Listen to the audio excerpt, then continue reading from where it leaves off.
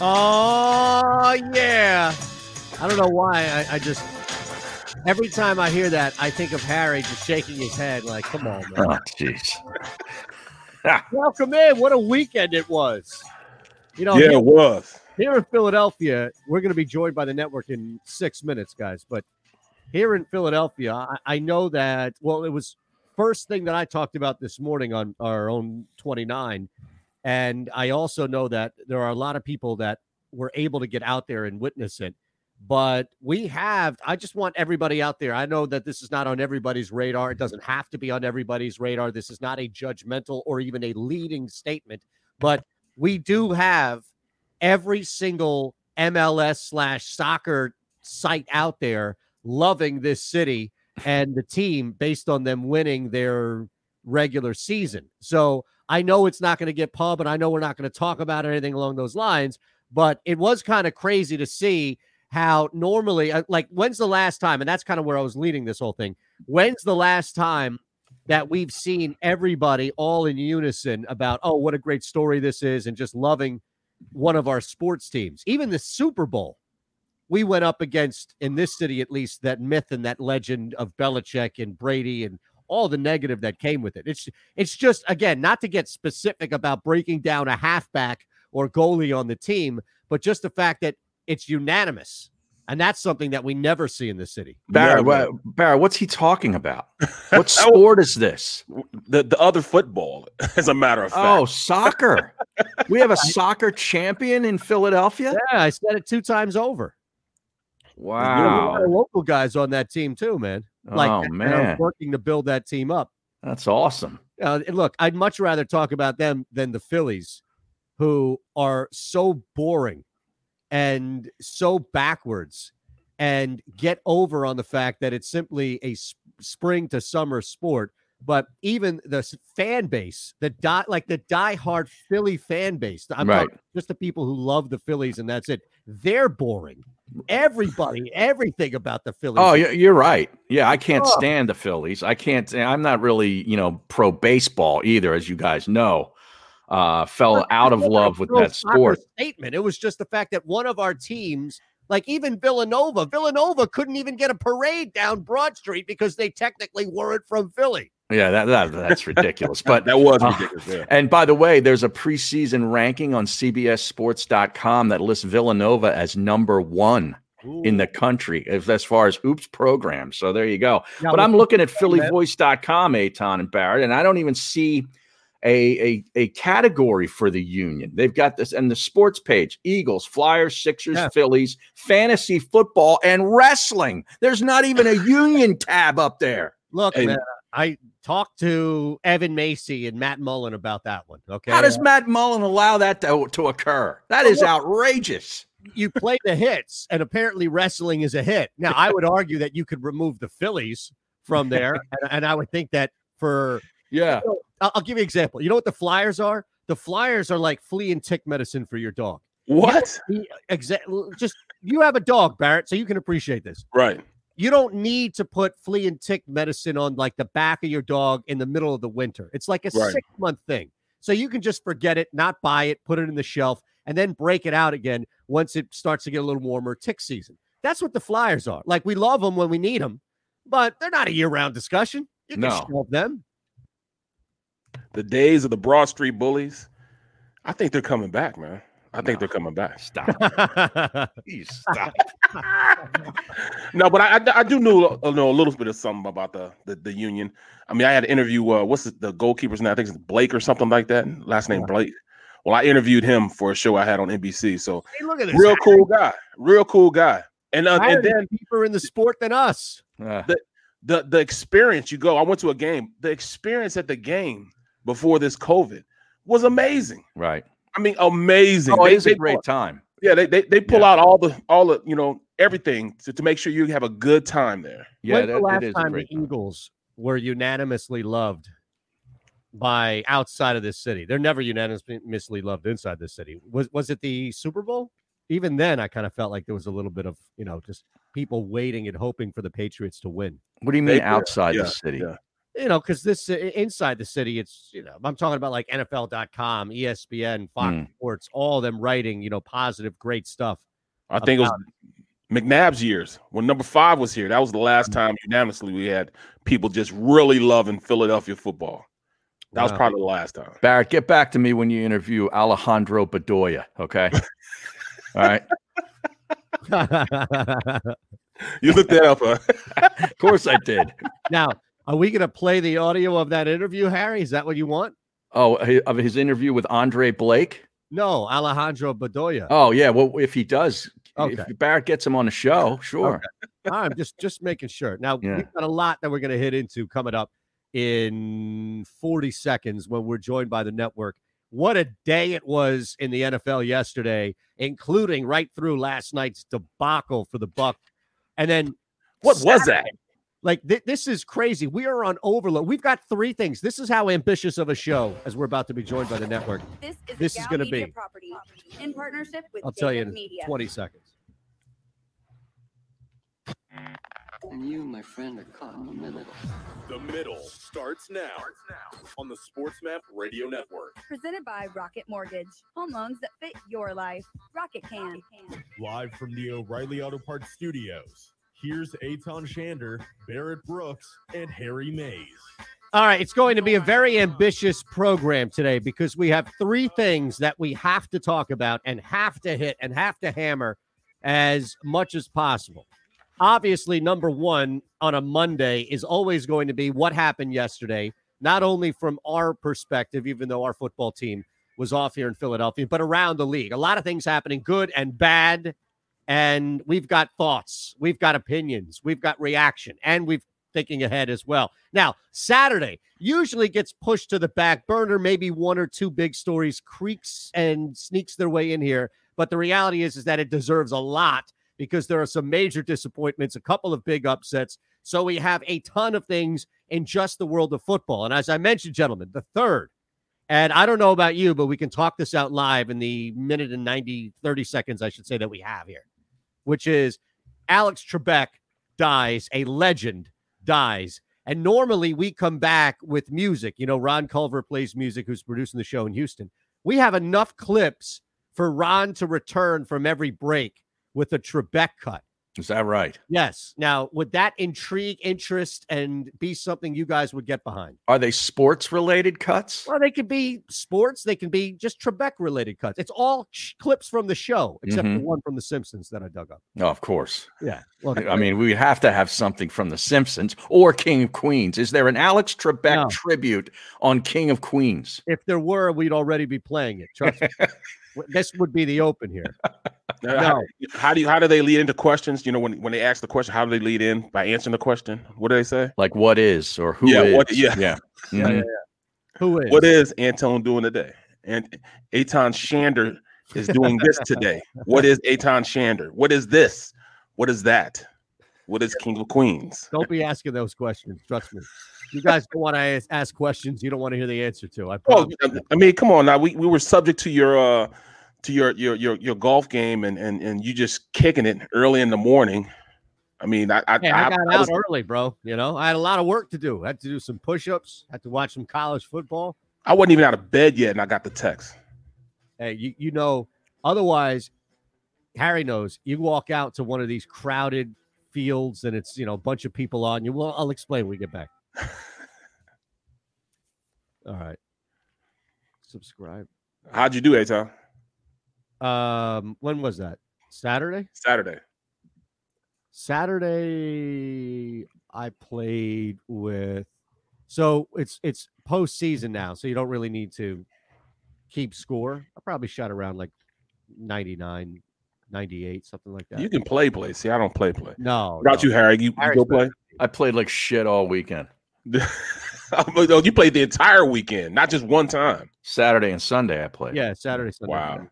Sunday, you can go out. Is it the same with you guys now, Harry? You can go out now with like a 6-'em or 7, as long as you're not in the middle of a jammed sheet.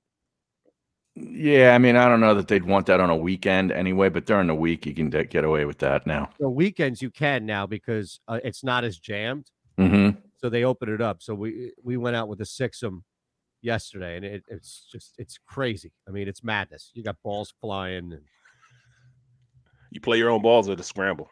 No, just play your own balls. It's like, guys versus girls. It was me, my wife, her sister, brother-in-law, and then her parents. So I would never finish the game.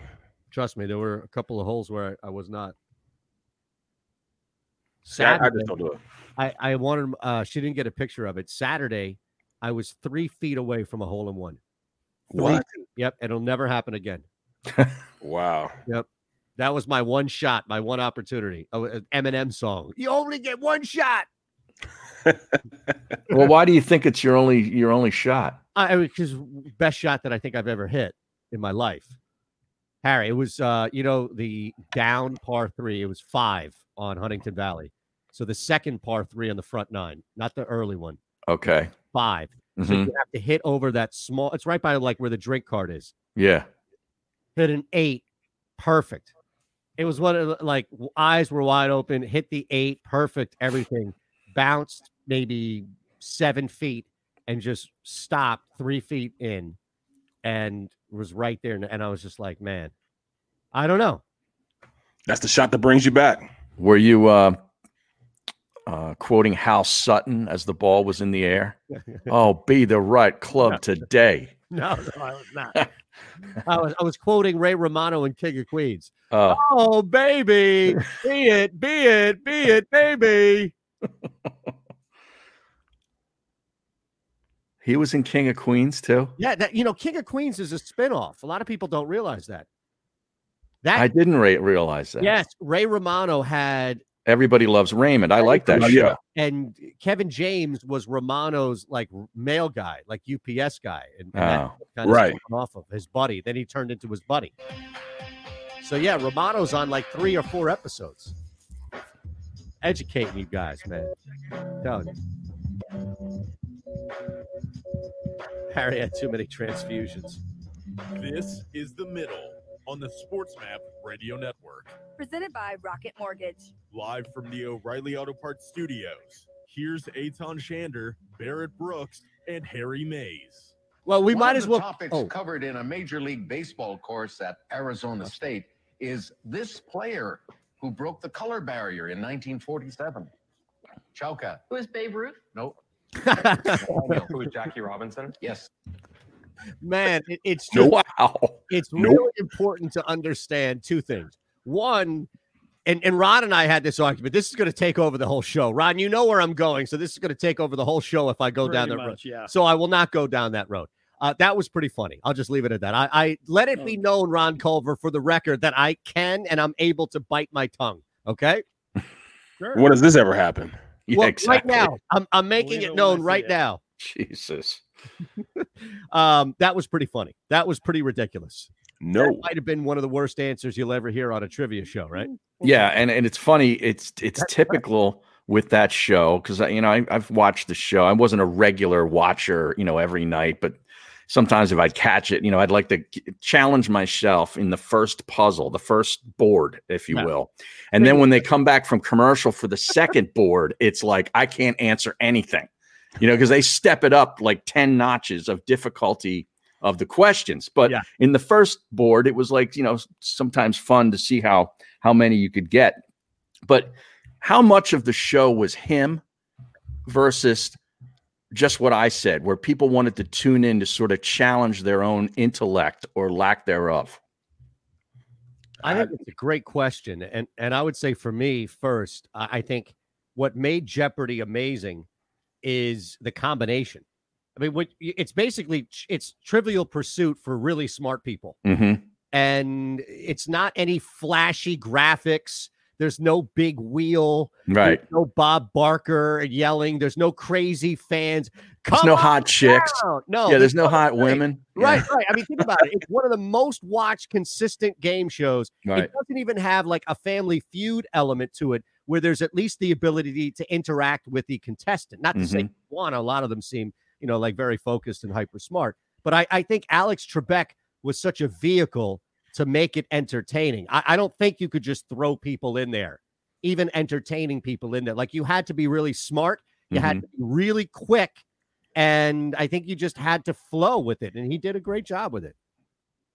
You know, it's a crazy. I didn't realize it was this severe, the circumstances surrounding prostate cancer, but he's out. And was it prostate or pancreatic? Oh, pancreatic. I apologize. Yeah, because I thought it was pancreatic. Yes, and you know that's a terrible thing to go through. Right. Just to see, but that show is iconic. Yeah, and it has to be.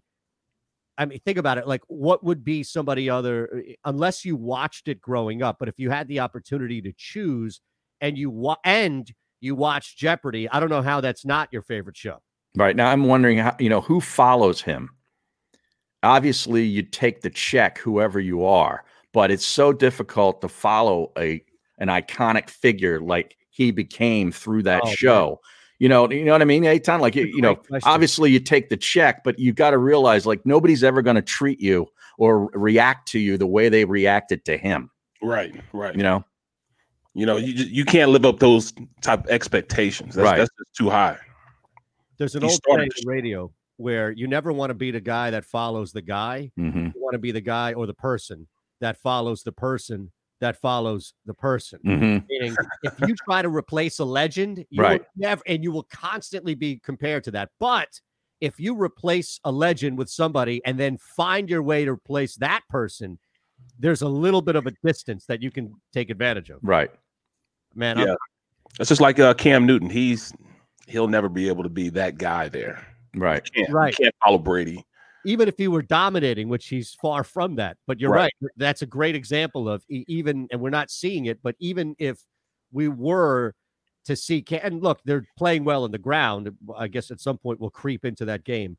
But that in its own right is fascinating, where you see, even if he were to play well and they were to win that division, he would have anybody. It's not fair to Cam. I mean, anybody would have to come in and really play outside of a shadow, which would be really difficult to do. But real quick, before we talk about what Berserker Swordsman is referencing on the stream, where you can watch us, phillyvoice.com/the middle and Sports Map Radio as well. And that's Harry's background. Yeah. 2 teams, specifically one on the background. As far as who to replace, like, we should put that out there, on Twitter and elsewhere. The best replacement. I don't think you go Hollywood, because Trebek wasn't Hollywood. I know they want to remake all these old crappy shows now, but I don't think you go just some celebrity. My suggestion would be go someone like Ken Jennings, the smallest guy to ever play and dominate that game. Let him take over, because you have to be smart. Like, you can't throw some Matthew McConaughey idiot in there. No, Vince Vaughn or something like that. No, you can't do that. You can't do Will Ferrell because Eitan won't allow it. Yeah. But I'm thinking, like, what about that other guy? Who's the other guy that sports the gambling guy? Holzhauer. Yeah. What about him? I just think, Jennings beat him head to head. Yeah, I know, but Jennings is a drip. Look, I got to be honest with you. This Holzhauer ain't a riot either. I know, but he's weird. Like, I find something compelling about him because he's so strange. Yes. Well, guys, I just want you guys to know I'm out of this wheelhouse. I don't know what the hell you guys are talking about or anything. You've never seen Jeopardy? You never? Yeah, I watched Jeopardy, but not like that. I mean, that just didn't interest me. What is this? No, I don't know. I'm not messing with that. I'm watching football, bro. I'm sorry to be the stereotypical guy, but I wanted to watch football. I was not. Well, I mean, you can at least recognize that Trebek is an iconic game show host. Very, very much so. Very much so. But I just get mad because he's asking questions, and I'm in school, and I'm having those same type of questions asked to me. So I was out on that. Tell me you didn't stick around for the next show and to watch Vanna White turn letters. I couldn't do that either. No, couldn't do that either. No. But think about it. I'm not a game show guy. Vanna and Sajak were great, and they're still doing it. They're great, but they need a big wheel. Yeah, they need these flashy letters to turn over on big trips and prizes to give away with all kinds of imagery. That's what I would think you, Barrett, as a former NFL football player who had to constantly work every single day to get to where you are and then stay where you are. You would have people grueling through a 30-minute show, answering some of the toughest questions out there, walking away with like $12,000. Meanwhile, Price is Right, all these other shows, well, all you need to be is an idiot that guesses right, and you walk away with $60,000, $70,000, $80,000. And a car. Yeah, and great. Yeah. You know what I did watch? Whammy, no whammy.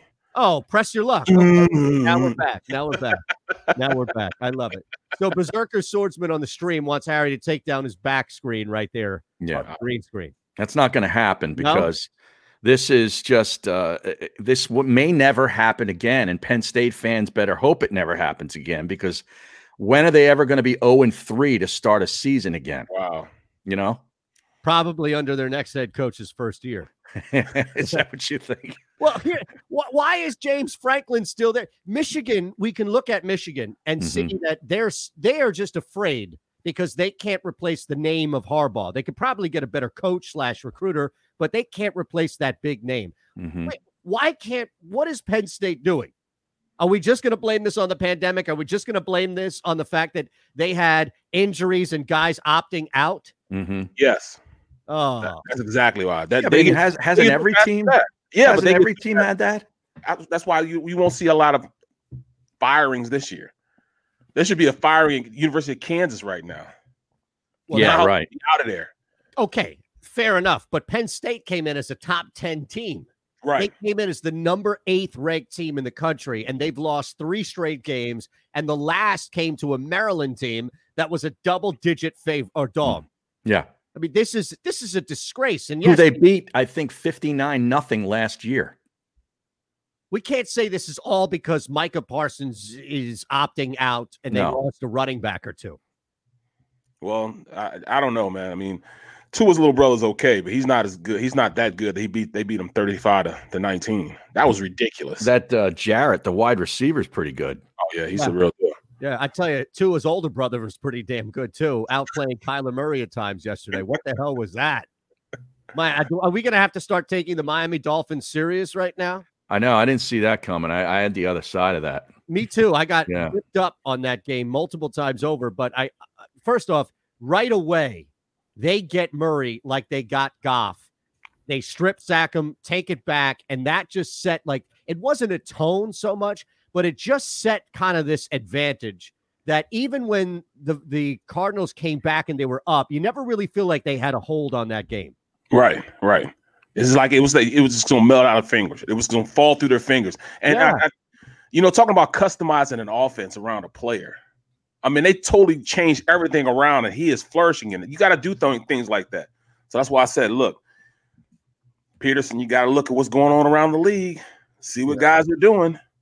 You know, I mean, did you see even the Saints?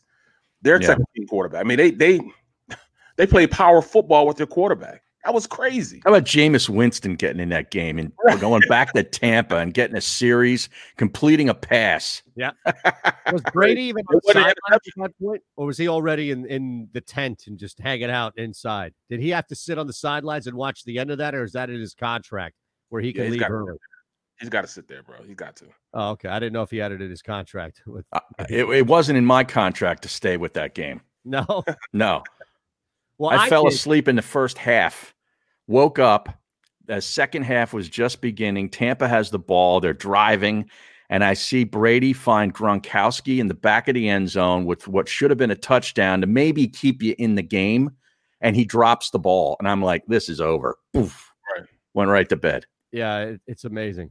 He threw 3 picks back to back. I'm like, what is going on? Yeah. Well, and again, I think that game itself was fun to watch, I think, from a Tua / Miami standpoint. But I think it becomes a little disappointing that they were again, Arizona, I know, has gone through some ups and downs on their defense, but that game should have been more difficult for Tua. That's just, I don't know. I'm looking at that. I'm thinking their offense should not. You're down a running back, a tight end. I mean, you're down a bunch of guys for that Miami offense. You're also dealing with a rookie quarterback, and you should just, Joe Burrow his life has been difficult. Kyler Murray last year, right? Your lives are difficult when you're first starting out in this league, and it felt like Arizona didn't make it difficult for him. Well, they took a lot of the reading out for him. They just made sure that he could handle the ball efficiently, whether he's carrying it. Right. And short passes. Miami, you're talking about. Yeah, Miami, yeah. Right. And I'm saying Arizona's defense didn't do anything to really counter that. Nothing. And that's why I was surprised at how they played Dallas. They played Dallas. I mean, it was a perfect game for them. And they weren't really getting pressure not real pressure, but they just stymied him for some reason. I don't know, because I couldn't see any pass rush for that Arizona team at all. But yet, I saw a lot of it, in other times when they played Seattle, they were bringing it. But I didn't see that this game, and it's kind of different. Why would you blitz, Russell Wilson, but then you turn around and you don't blitz Tua? They probably took him lightly. Yeah. I mean, we're at home. Tua threw for less than 100 yards last week. He's not ready for prime time. That's great. You get up for Russell Wilson. That's true. Right? That's true. That's probably the biggest thing right there. They got up for Russell. It's just like the Pittsburgh Steelers. That's why I said that line was screwy. Right. We were talking about this last week. I thought that was a short line based on, just recency bias and just how this entire season has gone for the Cowboys and how it's gone for Pittsburgh. And sure enough, it played out that Dallas had the lead in that game in the fourth quarter. It's just crazy. They had to come back to win. It was crazy. Yeah. Tomorrow, whammies, no whammies. Yeah, I see. Yeah. Real quick, let's talk about that. We'll take a quick break. We'll come back, talk about that tone on the stream. All those NFC West teams coming back down to earth. They're frauds. I think 2 of those 4 teams I'm inclined to agree about. We'll hit that Cowboys-Steelers game coming up. It's The Middle on phillyvoice.com/The Middle and SportsMap Radio. All right, we got 3 here. Yeah, Penn State beat Maryland 59-0 last year. At Maryland. Jeez. Penn State has Nebraska now on the road. You would think that would be a win, right? Yeah, I don't know.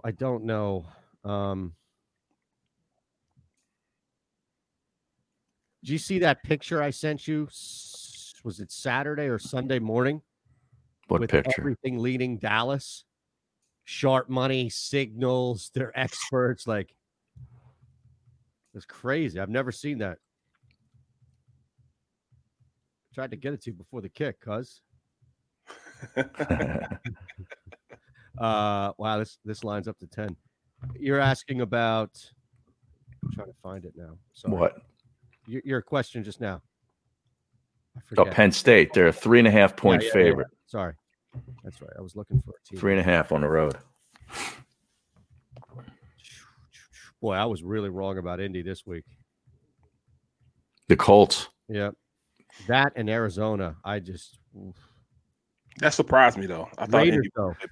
Did you see my man Phillip Rivers out there trying to make a tackle on that return fumble? Somebody needs to come up to him, man. Come on. What is that? He looked like a crab on his back. Yeah. And one of those throws, my God, it looked awful. It looked like one of those Nick Foles type throws where they just wobble up there. Man, I got Cleveland in -2.5 against the Texans. That's a crap game. Dolphins, yeah, but I mean, come on, -2.5 against Houston, who couldn't even beat the Jags and cover. How about Michigan loses to Michigan State as a 20-some-odd point favorite? Michigan State turns around and gets thumped by Iowa 49-7. Yeah. I can understand that. That's one of the most fundamental teams you can play for is Iowa. They're just some tough cat down there, man. Nothing else to do but play football. Yeah, that's it, right? You're raised for it. And if you're tall enough, you can play basketball. I got Seattle +2 in LA this week. Love Seattle. What'd you say the line was for Alabama? Like 24.5. But in the NBA, for LSU? Yeah. The guy's got the job in television. If he comes back, peek in on Scott what has Farrell. been 20 years to coach, I'll keel over. You like that Iowa line, 3.5 at Minnesota? He's been offered the White House. Yeah. Turn that down too. Man, Indiana is only laying 7 at Michigan State. That doesn't seem right, does it? No. You think that's going to be bet down? Minnesota stinks. No, Indiana's at Michigan State. Liberty's laying 32 at Western Carolina, or at home against Western Carolina. You are listening to The Middle on the SportsMap Radio Network. Presented by Rocket Mortgage. Live from the O'Reilly Auto Parts Studios. Here's Eitan Shander, Barrett Brooks, and Harry Mays. 100-plus assists in an NHL season has been accomplished only 13 times. 11 times by this player. Joe, who is Magic Johnson? And Who is Wayne Gretzky? Wayne Gretzky. We're talking about hockey, not the NBA. All right, that's actually worse. At least that other woman was in the same sport. Yeah. Oh my god, that's got to be the worst answer in the history of a game show. It's pretty bad. Like that person couldn't pick out anybody that you and I, Barrett Brooks, Ron Culver, we all take for granted that we talk about on a day-to-day basis. Mm-hmm.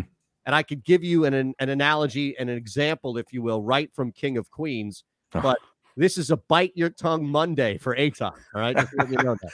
Well, that was always one of the things that I found entertaining about Trebek is that he could make you feel very embarrassed as one of those smart candidates, but just by the way he would tell you were wrong. You know what I mean? Like, it's an art. Yeah, definitely. Right. We're talking about hockey, not the NBA. Yeah, like, that's a you great idiot.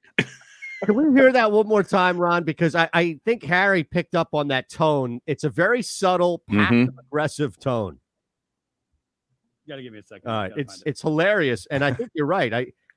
And now, since he's no longer with us, we should be able to talk about it without looking at it, because it's not going to hurt or damage. If anything, it adds to his legacy, the fact that he was so quick with it. But yeah, I think you're right. There's something there in that tone of Trebek. I mean, that's a terrible answer. Terrible answer. It's probably the similar answer that any of us, right, the three of us, would give on Final Jeopardy for 17th century impressionists. Yeah. And there would also be this sort of look in his face as he's delivering the idiot line, right? And then going back to the next question, he'd sort of hang on looking at the contestant like, are you serious? And he used the cards to like point at him too when he's saying it. Yes, he did. That's right. Amazing. All right. Well, do you have that clip one more time, Ron? Yep. All right, let's listen. 100 plus assists in an NHL season has been accomplished only 13 times, 11 times by this player. Joe, who is Magic Johnson? Oh, no. Diane? Who is Wayne Gretzky? Wayne Gretzky. We're talking about hockey, not the NBA. Yeah. Hockey, not the NBA. And he slides in oh, no. Little subtlety. Oh, no. In other words, bozo. Right. You remember that GIF that was out there? Oh no, baby, what is you doing? Like, oh, it was the start of that. Oh no, what? Oh no, baby. Oh no, just no. It was. They used to break into. You remember that? They used to break into guys' house. It looked like fake, but they would break into like, what star was it? Jermaine O'Neal. They broke into somebody's house. And they were playing around on the court and stuff. It was ridiculous, but it kind of reminds me of that. All right. Jermaine O'Neal, the Pacers? Yeah. They did that with somebody there. I forget who it was.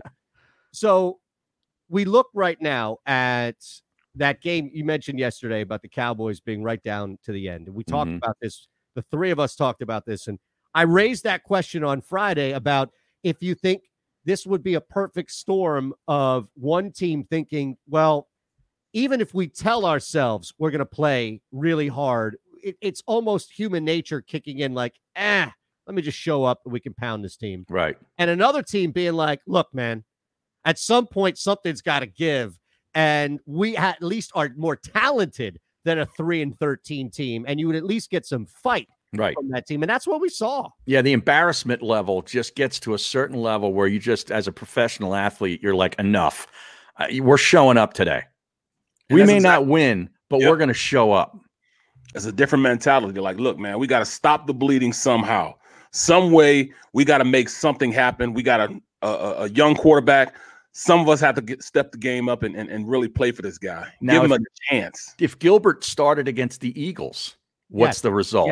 Yes. We would be second in our division. Yes. Dallas. Yes, exactly. that is, I knew exactly where you were going. You didn't even need to get it out. So is that the tank you're talking about, Eitan? It's like, they had this guy Gilbert on the roster. They knew what he was all about. They didn't just discover some of his abilities this past week, and yet they chose to start that other guy against a divisional team.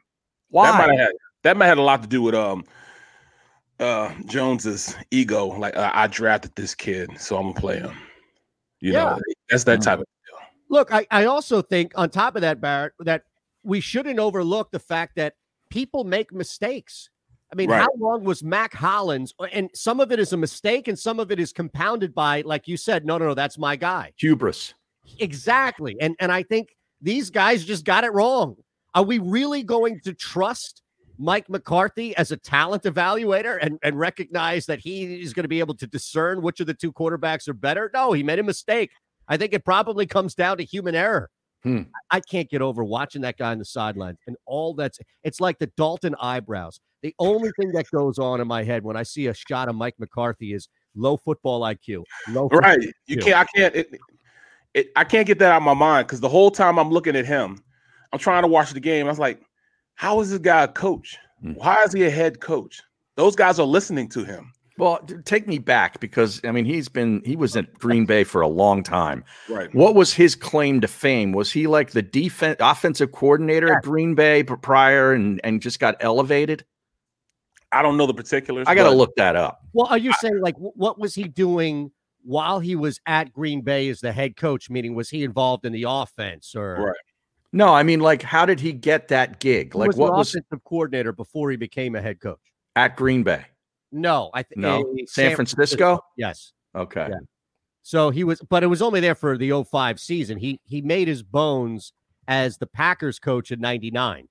Right. So that was the Brett Favre year, right? He left. He became the head coach after Shermer. Right.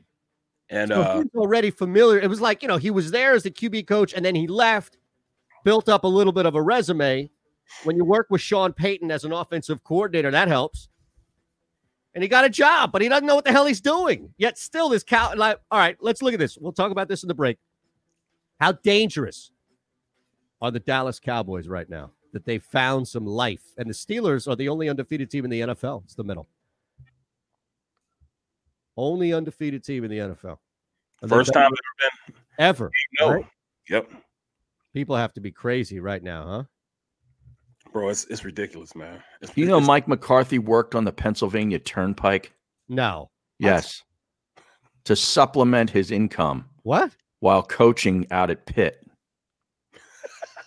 Only he was a grad assistant at Pitt when he's like his first gig. And I guess he needed extra money because those guys don't get paid squat if they get paid at all. Right. So, I mean, what was he? Do you think he was a toll taker? Or was he a guy that worked on the maintenance crews, like picking up dead deers and stuff? Because I think that's a Mike McCarthy job. You take the truck out, put the four-way flashers on it, cruise down the turnpike, and pick up dead deer. Yeah, how big is he? He looks like he's a wide individual, but how tall is he? He went to Bishop Boyle. You know that? Yeah. From Homestead, Pennsylvania. Yeah, but here's the thing. I think. Well, there are only really two jobs you can do on the turnpike unless you are a state police officer. And that's cleaning up stuff or maintenance, right? Outside of being a toll taker. Yes. Yeah. But you're either coming down, like you're either working with the police officer or state police officer who has to clean that deer off the road, or you've been contracted or working for somebody who's, setting up cones and PennDOT, right? Yeah. PennDOT's the only people that will work on the turnpike. Bro, but he would say PennDOT, wouldn't it, in his bio? Right. It says Pennsylvania Turnpike. So my guess is he was taking tolls. Can you imagine that? Because this is before Easy Pass. Right. Right. So here's the quarterbacks that made him the guru he is. He had Rich Gannon, pretty good. Elvis Gerback, Steve Bono. I can't see. I just don't know. The biggest thing is when you have a guy like Brett Favre, you don't have to coach because he's going to do what he's going to do anyways. Yeah, right. I played with Brett. Brett's one of those guys that, man, he freestyles. And he was only there a year. Yeah. With Brett. You don't really have to coach Brett. Yeah, you don't have to coach Aaron Rodgers. Right, exactly. Coach any of these guys. That is crazy. But I didn't think the Clemson offensive coordinator did enough to let that kid just unleash that kid on Saturday night. He could throw the ball down the field. Yeah, he can. And when he did, they were successful with it. But you know what? They really couldn't get the ball down the field because I tell you what, Etienne sucked. Huh? He Yeah, sucked. Not good. Oh yeah. There ain't no Heisman for him. No, not now. All right, we got a nice little juicy Trebek clip coming that we can talk about that Cowboys game a little bit more. Where we are in the NFC, if you want. This is The Middle on the SportsMap Radio Network. Presented by Rocket Mortgage. Live from the O'Reilly Auto Parts Studios. Here's Eitan Shander, Barrett Brooks, and Harry Mays. Football 200. Your choice. Do or don't name this play in which the quarterback runs the ball and can choose to pitch it to another back. An option play. Ryan? Football 400. I can tell you guys are big football fans. Tom Landry perfected the shotgun formation with this team.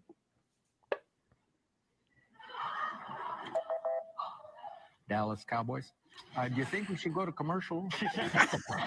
Ryan? Take it on to 600. Okay, by signaling for one of these, a returner can reel in a kick without fear of getting tackled. Fair catch. 2 clues left, Ryan. 800. These penalties are simultaneous violations by the offense and defense that cancel each other out. And they are called offsetting penalties. Let's look at the $1,000 clue just for the fun of it. Jimmy?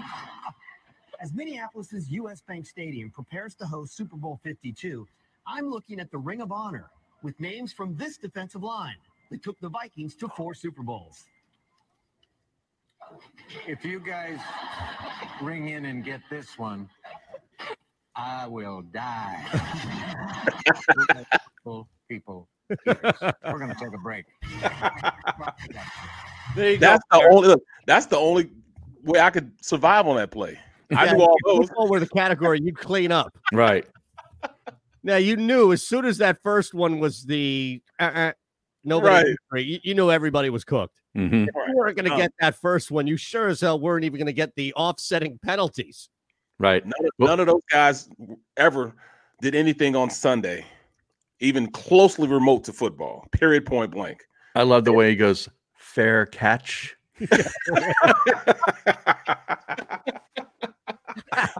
Maybe I should go to break. Yeah, right. Well, that's again where, think about it. Otherwise, it's one person asking 5 or however many there are. I think 5 questions, right, per category. Mm-hmm. And it's just and then pause. Pause. I mean, Right. think about it. You don't have graphics. You don't have this wheel that we said. There's no Rod Roddy. Who's next, Rod? There's not a. So it really is a play off of Alex's commentary / his ability to move something along like that. Mm-hmm. And we all laugh at it because it's our world. But look at how self-deprecating they were as well, where it's just like, look, what do you want from us? We're not going to get any of this. Right. I got nothing here. Yes. I've never sweated in my life. Trebek was a master at that. And, he still made fun of him. Don't get me wrong. He didn't Right. take anybody off the hook. There was no Denny Green stuff going on here. Nobody was taken off the hook. Right. Now, let's look at it. Speaking of which, the Dallas Cowboys Pittsburgh Steelers game has created a lot of controversy now in 2 areas. Yeah. One, are the Steelers any closer to eclipsing what the Kansas City Chiefs are right now, which is the number 1 team in the NFL? And are the Dallas Cowboys back in contention for the NFC East despite losing yesterday? Have at it. You know what? I'm going to say this. Dallas, on paper, has a really good team with the exception of quarterback position. I don't understand why that defense isn't playing as good as it should be. I mean, they have pass rushers. They have linebackers. They finally have guys back that can cover now. Mm-hmm.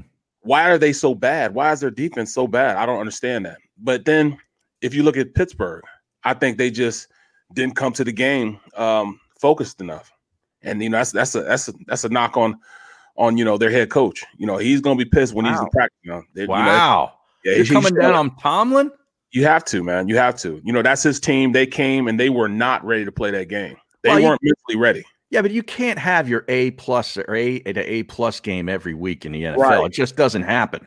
Right. The good teams are teams that, like Pittsburgh, can still win on the road with your C game.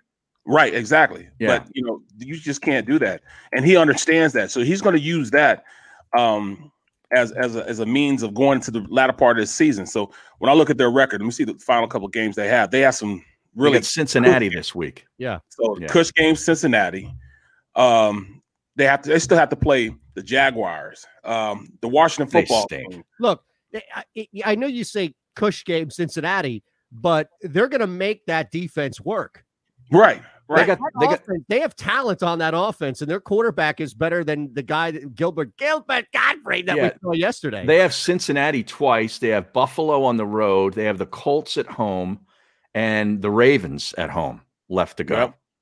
So I mean, three of those games are Cush games. You're gonna have to say that. You have to say that Jacksonville, the Washington football team, and both Bengals games. That's 4 games that they're going to win. They're going to win if they go in with the right attitude. And he's going to use this as a springboard to make sure. And you guys remember what happened with that lousy Cowboy team. You see what happened. We almost lost that game. So this is going to be a motivation piece for him going into those games. So in other words, you're saying this is the perfect scenario because every coach wants this kind of game with a good team because now they can still get in their players' rear ends for the second half of the season. Yeah, you guys want immortality? You can't go play like this. You can't go out there and lose to a Cincinnati team you're supposed to beat up. So you want to go 16-0 and be the first team to do it in so many years. You're going to have to go out there and make sure you focus every single play against every single team because you just don't know. Any given Sunday, you can have a turd come in and beat you. Wow. And I think you look at how a lot of coaches will use that. It reminds me of the old Krzyzewski teams that are 30-2 heading into the tournament. And those 2 losses came from, UNC once and like a random FSU loss. And then they lose, that second to last game because, it's UNC or it's a close one where they have to really sweat it out. Or maybe that first round where they're going up against the Citadel as a 16 seed. And it's a sweat. Exactly. Right. And you can see that. And Barrett's right. Teams will go on runs. And even if it's a football team that is cruising through and, they're already 14-1 and they lose that final game of the regular season.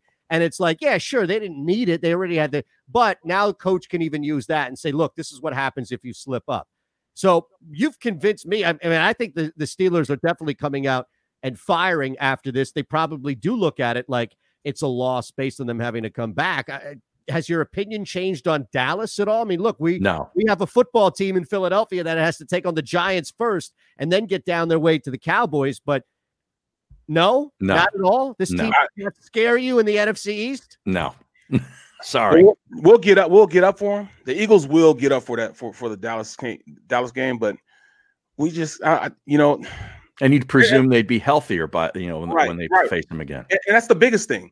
The Eagles team is not really a bad team. In all actuality, they have some players. They have enough talent to be very good if their quarterback situation was straightened out. If they can go out there and play a fundamentally sound game at the quarterback position, it's all up to Carson Wentz where this team goes, and he's the X factor. If he plays well, this team will play well. And I'm telling you, they could beat just about anybody in the league if he plays well. He cannot continue to play the way he's playing because it's on his shoulders. This is his team. And he plays a terrible game, you're going to see a terrible football team. He plays a great game, you're going to see a phenomenal football team. You're getting back your starting offensive line. You're getting back your starting running back. Those 2 things alone will have the offense pointed in the right direction. Now, you look at Dallas. This team now has some hope. It's one of those, you don't get a, pat. They're going to get a pat on the back because they played well against, the only undefeated team. So they have a little bit more of a sense of, all right, we can do this. Even with this quarterback, we'll be able to do this. I thought we don't give away moral victories on this show. No, not the Eagles. Dallas got a moral victory out of this last game. Here's why it's a moral victory. Because the team still loses, but they cover the spread. There it is. That's a moral victory. There it is. Your team loses, but they still cover the spread. That's what we call a moral victory. Now put in perspective. You put it in perspective, bro. Coming from a guy with few morals. Absolutely. I only apply them sparingly because I don't want to be looked at as even more of a hypocrite than I already am, Harry. Right. You don't want to draw an even bigger light on you. Here's the thing, though, and this is what I'm curious about as we look at this ridiculous division. And let me just say this before we get back to your comment on Carson Wentz, because it does factor into the NFC East. Daniel Jones is Daniel Jones. He is not going to change much at all at who he is. He can put up some points, but he'll kill you. He's a poor man's version of Carson Wentz right now. And that says a lot because Carson Wentz is terrible. He's a poor man's version of himself. But what happened yesterday with Washington should not be swept under the rug, at least in my opinion, as some sort of great storyline. I recognize that Alex Smith has come back from a lot to get back on a football field, and I commend him for that. But that's where it stops. He threw brutal pick after brutal pick with very little pressure in his face and deserved to be ripped for that. Right. He single-handedly lost that game 2 times over for Washington. Okay, so are you saying that Washington football team is also doing a subtle tank by not playing maybe the best quarterback that they have on their roster? Well, no, that's the thing, which is Kyle Allen dislocated his ankle. Okay, but I mean, nasty too, man. Haskins. But I think that they were actually, that's where I think Ron Rivera was actually trying to win a football game or two, putting out Kyle Allen. Kyle Allen gave them look, they're not a 3-13 team. They're probably like a 6-10 team if Kyle Allen is healthy and plays every week. Now you've got Alex Smith and everybody, oh, what a great story. What a great story. I'm sitting there watching the game like, he's throwing right into right into a blue jersey 2 times. Yeah. So you're over the fact that you're thinking he's lucky to have both legs attached. You're over that already. Well, yeah, Barrett, at some point you got to get out. Like you're telling me if you're blocking for this guy yesterday and you see him single-handedly lose the game for you, you're immediately going to go up to him and say, hey, don't worry, man. Great story. Way to overcome. In your head, you're probably going to be pretty pissed off that he lost that game against, of all teams, the Giants. You're probably like saying, I could find a one-legged quarterback that could throw better than you. Well, I mean, you look at that, man. Yes, it sounds like a good story to the media, but, that defense is pissed off. They gave the ball back to him twice. With time left on the clock to go and win the game, and he did not do it. They're pissed. But this Giant team is the team that I thought were going to be contenders more so than anybody else in the division. That defense looks good, man. I keep telling people. You love Martinez. I love him, man. He can play, bro. I think you need to get a jersey. Can we get you a jersey? Yeah. Rock it at least on the green screen behind us. I'm telling you, man. He's a ball player, man. But at the end of the day, I'm looking at what they brought to the table, a physicality to their game. And Daniel Jones, he has some weapons he can go to. I mean, I think the Eagles' saving grace right now is they have a bye week and they're going to come back rejuvenated and ready to rock. Because I think if they didn't have this bye week, they wouldn't be as healthy going into this next game. And also, I don't know if they'd be ready, man. So hopefully everybody's got, their wits about them and they go into this game, understand that was a pretty good team they saw this the Washington football team play. And they'll be ready, to fight this Eagles team. Yeah. This sounds like Kyle Allen had an injury similar to what I had. Yeah. When you stepped on the acorn. Yeah.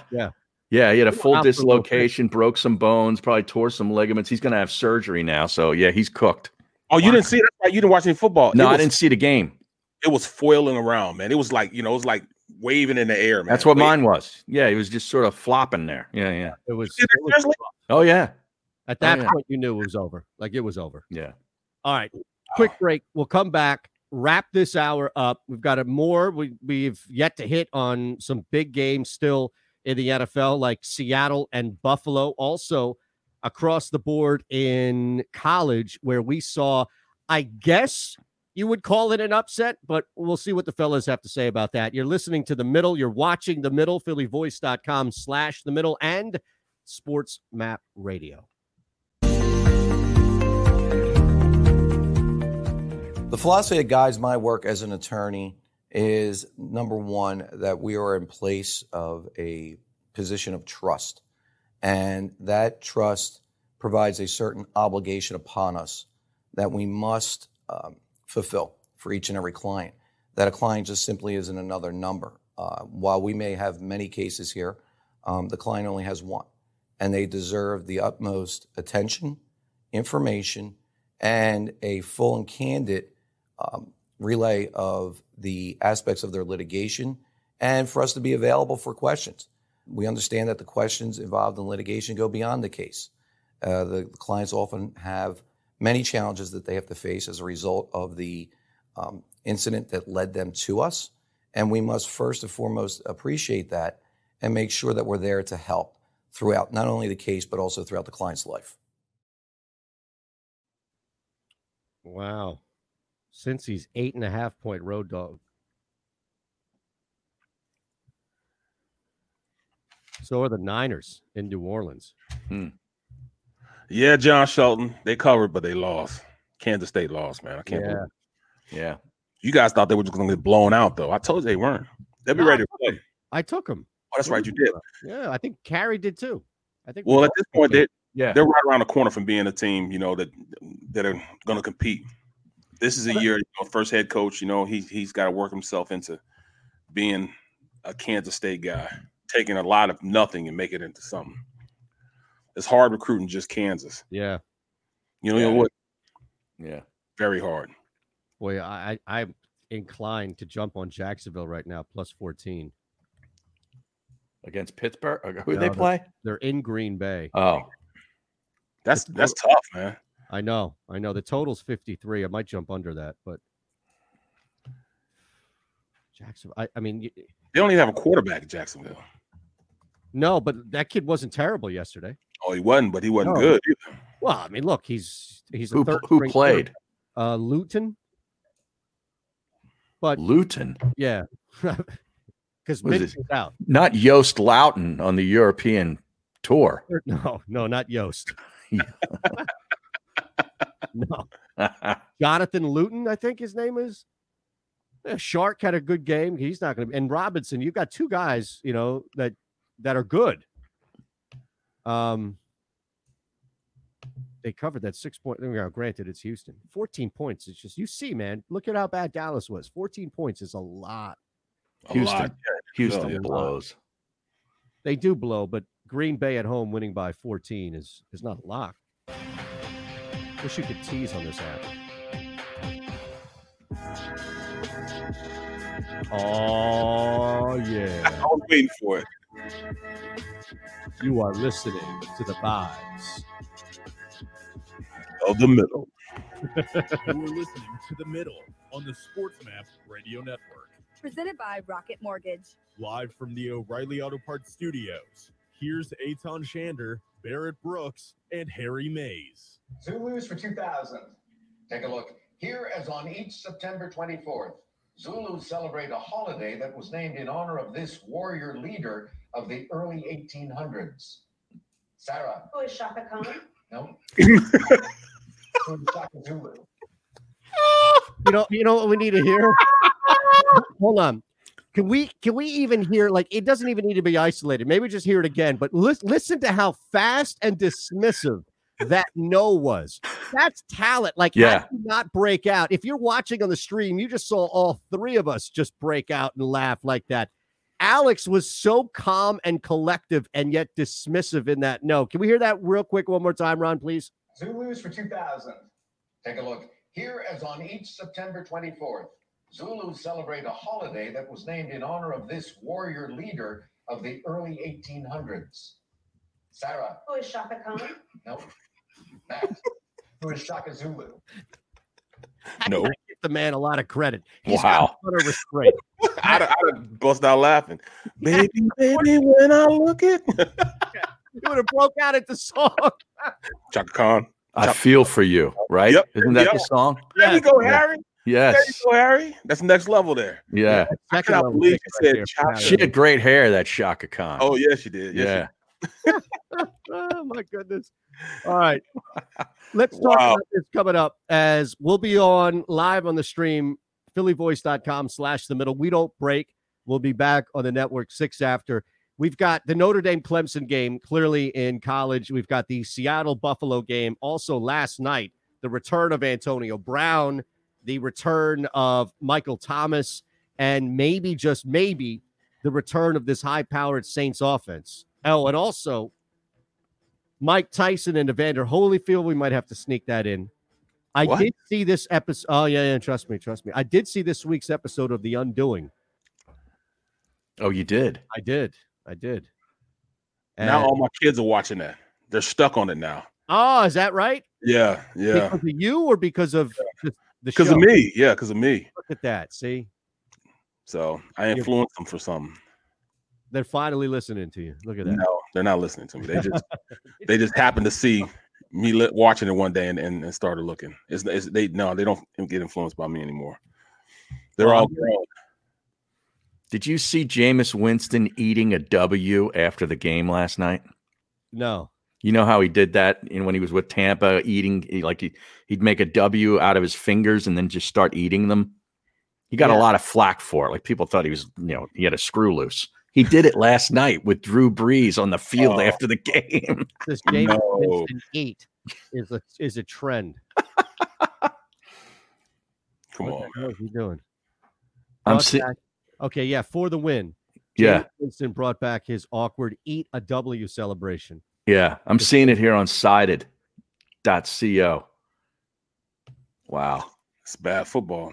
Yeah, he just jumped right into Drew Brees's.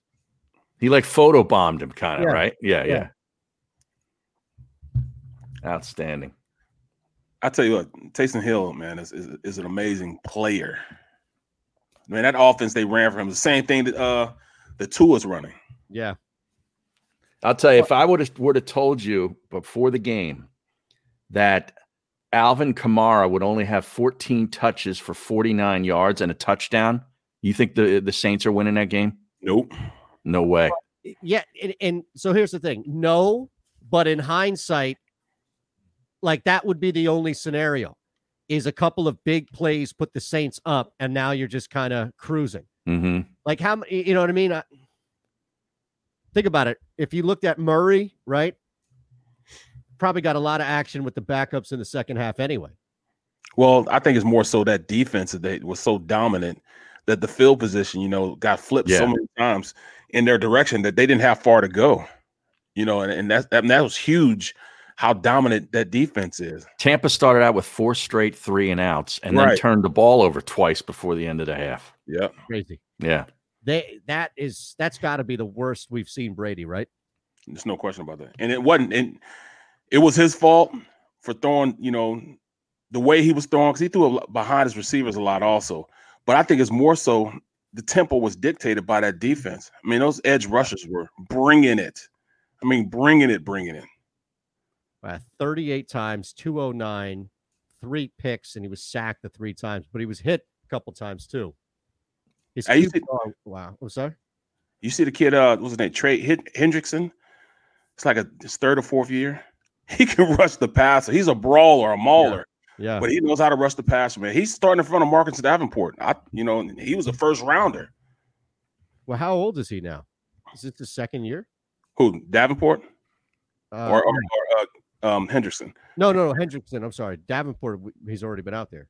Yeah, this is like his 3rd or 4th year. He was drafted in the 3rd in 2017. Yeah, he had the 2 sacks, man. Jeez. He's leading the team in sacks, even above Cameron Jordan. They were bringing it yesterday around the corners. He couldn't step up. They were beating up on. This might be the most talented offense in the NFL now that they're healthy. Michael Thomas, Emmanuel Sanders, Jared Cook, Traquan Smith, Alvin Kamara, and Latavius Murray. I mean, outside of Pollard, Murray might be the best backup in the NFL, if not better, because you can throw to him more than Pollard. I know Minnesota. He's a good tight end, man. I know he had that big drop, but think about that. You've got look at this offense now that Michael Thomas is back. Right. And he didn't really do that much last night, did he? He had a couple of catches, but he moved the chains and just his presence, though, on the field. Well, yeah, that changes the way you defend the team. Right. He makes you look for him. You have to account for him. And that's all you need is a guy that you have to account for. Now you have to make adjustments. Emmanuel Sanders, straight speed, showed up yesterday. Yeah. How about my Buffalo Bills? Hey, I was all over with you. Wow. That's the thing, too, is if you look at how that game ended, it still wasn't a good indication of how suffocating they were with Wilson. Wilson, 4 turnovers. Yeah, it was terrible. Yeah. And even that first touchdown that he got was a bomb, and it wasn't a broken play, but it was, not something that you would rely. It was one of those X plays that happen once, maybe a game, if not two. And then they get a score late, but Russ did not look good yesterday. There was like 80-some%, almost 90% of the wagers were on Seattle. Yeah, remember when we had that on Friday about how DraftKings put that out? Yep. About that they were the most bet, and it never moved. It didn't even move before kick, Harry. No, I know. And I thought, I think Seattle was like 10-0 in their last 10 starts on the Eastern time zone. Well, you have to run the ball on this Buffalo team, man. And I don't understand why they didn't try to establish the run. I mean, they got small guys in the interior that defense. Yeah. If anything, you got to blow them off the ball and run the ball. If you start passing on them, they can heat you up from the outside. Yeah. Week 11 flex scheduling change. Packers Colts moved to 4:25 Eastern on Fox. Oh, that's a good game. That is. What is now the night game? I don't know. Week 11? Yeah. What did you see as week? Flex the Pats Ravens? No. This is a Gow Media property in partnership with Jacob Media. And you, my friend, are caught in the middle. The Middle starts now on the SportsMap Radio Network. Presented by Rocket Mortgage. Home loans that fit your life. Rocket can. Live from the O'Reilly Auto Parts studios, here's Eitan Shander, Barrett Brooks, and Harry Mays. All right, second hour, Notre Dame, Clemson. We've got more from Alex Trebek. We'll sprinkle in here. And, of course, the day in the NFL continues as we'll highlight the Bills and Seahawks first and foremost. And maybe, just maybe, there's a change in people's perception of who the MVP should be. We should mention Kansas City. And, man, if you were watching the end of that Kansas City-Carolina Panthers game, Andy Reided the clock and the management of it and just opened up the door for Matt Rule and the Panthers to win that game. But Carolina actually played worse in the final 90 seconds than Kansas City. But all that aside, here comes Patrick Mahomes back in it. 9 touchdowns, 0 interceptions over the last 2 games. So we might as well get this out now because we won't really have much time to talk about it in the remainder of the hour, as we'll be so hyper-focused on the NFL, college, and Trebek. Evander Holyfield wants to get back into the ring and take on Mike Tyson after Mike Tyson fights Roy Jones Jr. Later this month.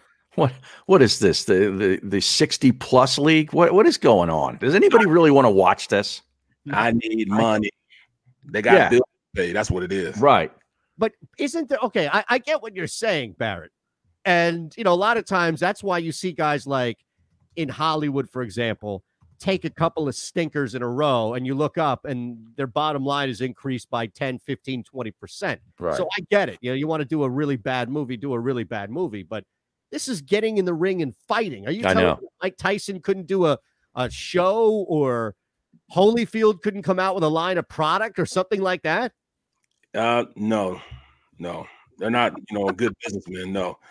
They want to do what they do best. That's fight, man. I mean, we all know how, both have squandered millions and millions and millions of dollars. But at this point, they need money. So why not go out there and do what I do the best? I'll go out there and fight. If that was, and just to put it in perspective, that'd be like me going back and trying to go play for the Eagles, even though I might be better than half the offensive linemen they got. Everybody's hurt. Why don't you just say it right now that you are? All right, we're back in 3 minutes. It's The Middle. PhillyVoice.com/The Middle, SportsMap Radio. All right. Yeah, man. Holyfield's like 58. Right. Tyson is too, isn't he? 50. He's 54. Oh, yeah. He's 54. Roy Jones is like 51, I think. Crazy. Bro. How old was George Foreman when he was still fighting? He had to be up there. Yeah. In his 40s at least. Oh, in his 50s.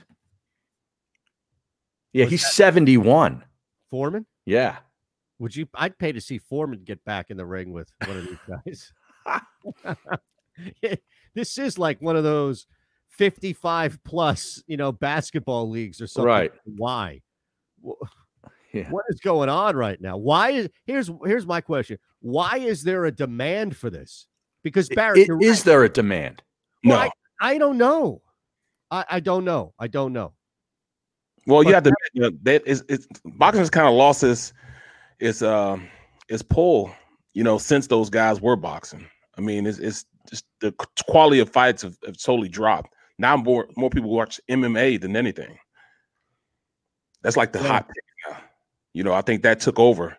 But it wasn't until, it was after those guys retired that, things started lessening as far as the fight game. Would I pay to see that? No, I would not. The last time I paid for a fight was actually Tyson and one of the brothers. What are the two brothers from Klitschko? Yeah. I paid $5,000 for 2 tickets. It was for me and my wife. I was playing for the Detroit Lions back then. It was in Detroit. So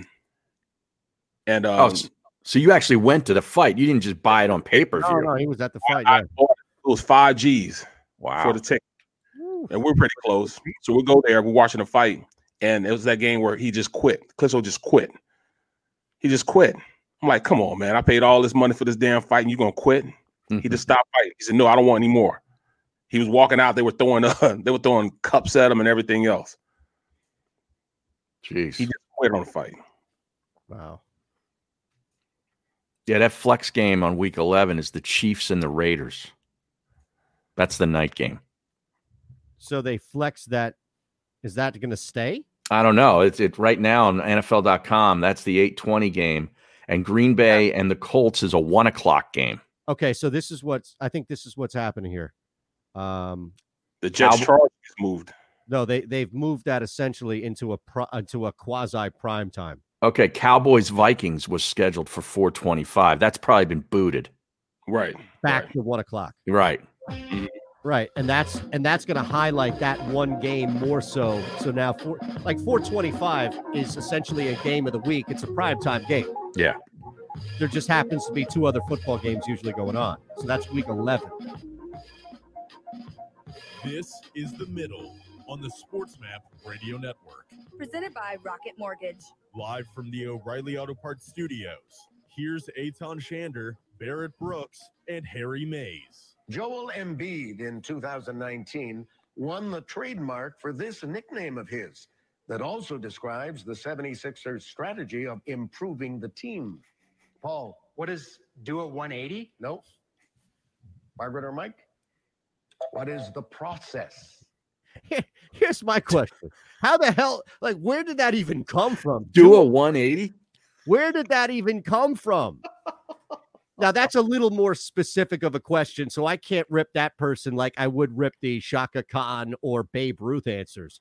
But, boy, that was really rough. Well, how about I can answer that one?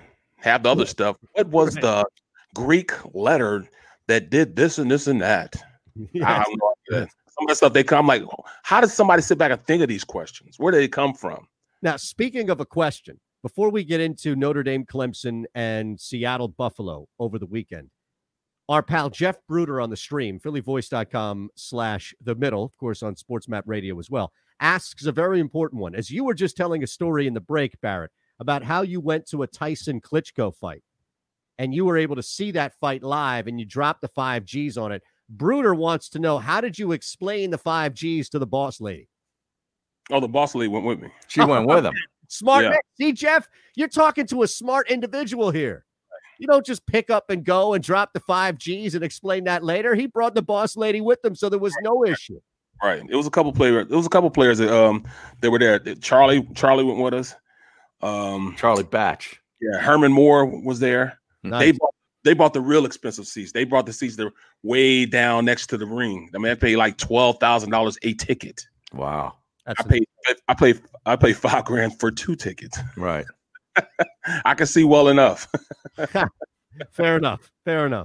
Now, yesterday or Saturday's being described as an upset, and I don't know how much I get the line and how Notre Dame moves around 4.5, 5 and all. But is it truly an upset when you're down the Heisman favorite and you lose that game? I still think it's an upset. Upset? I think it's an upset because of Notre Dame's history in games like this. They usually don't win these games. Right. They have a terrible record against the top 10, and this is the first time they've beaten a number one in a long, long time. So I think in that respect, I have to look at it as an upset. Yeah, considering the fact, the last time they went into a game where they were playing the number one wasn't it Alabama? And Alabama beat the brakes off of them. Well, that was in the final. Yeah. They were like 42-14 or something. It was a blowout. Yeah. Not good. Exactly. Not good. But sorry.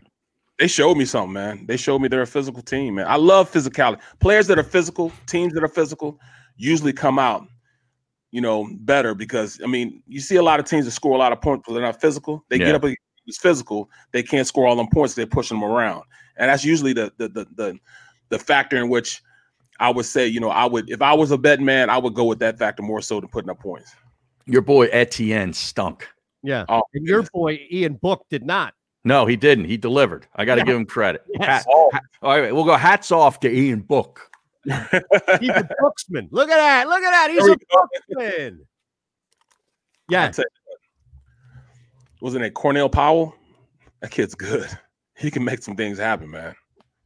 Yeah, this team now finds themselves in a position where everything is open, right? Yeah. Everything is open right now. Think about the chaos that comes from Clemson losing a game, and I'll give them the benefit of the doubt.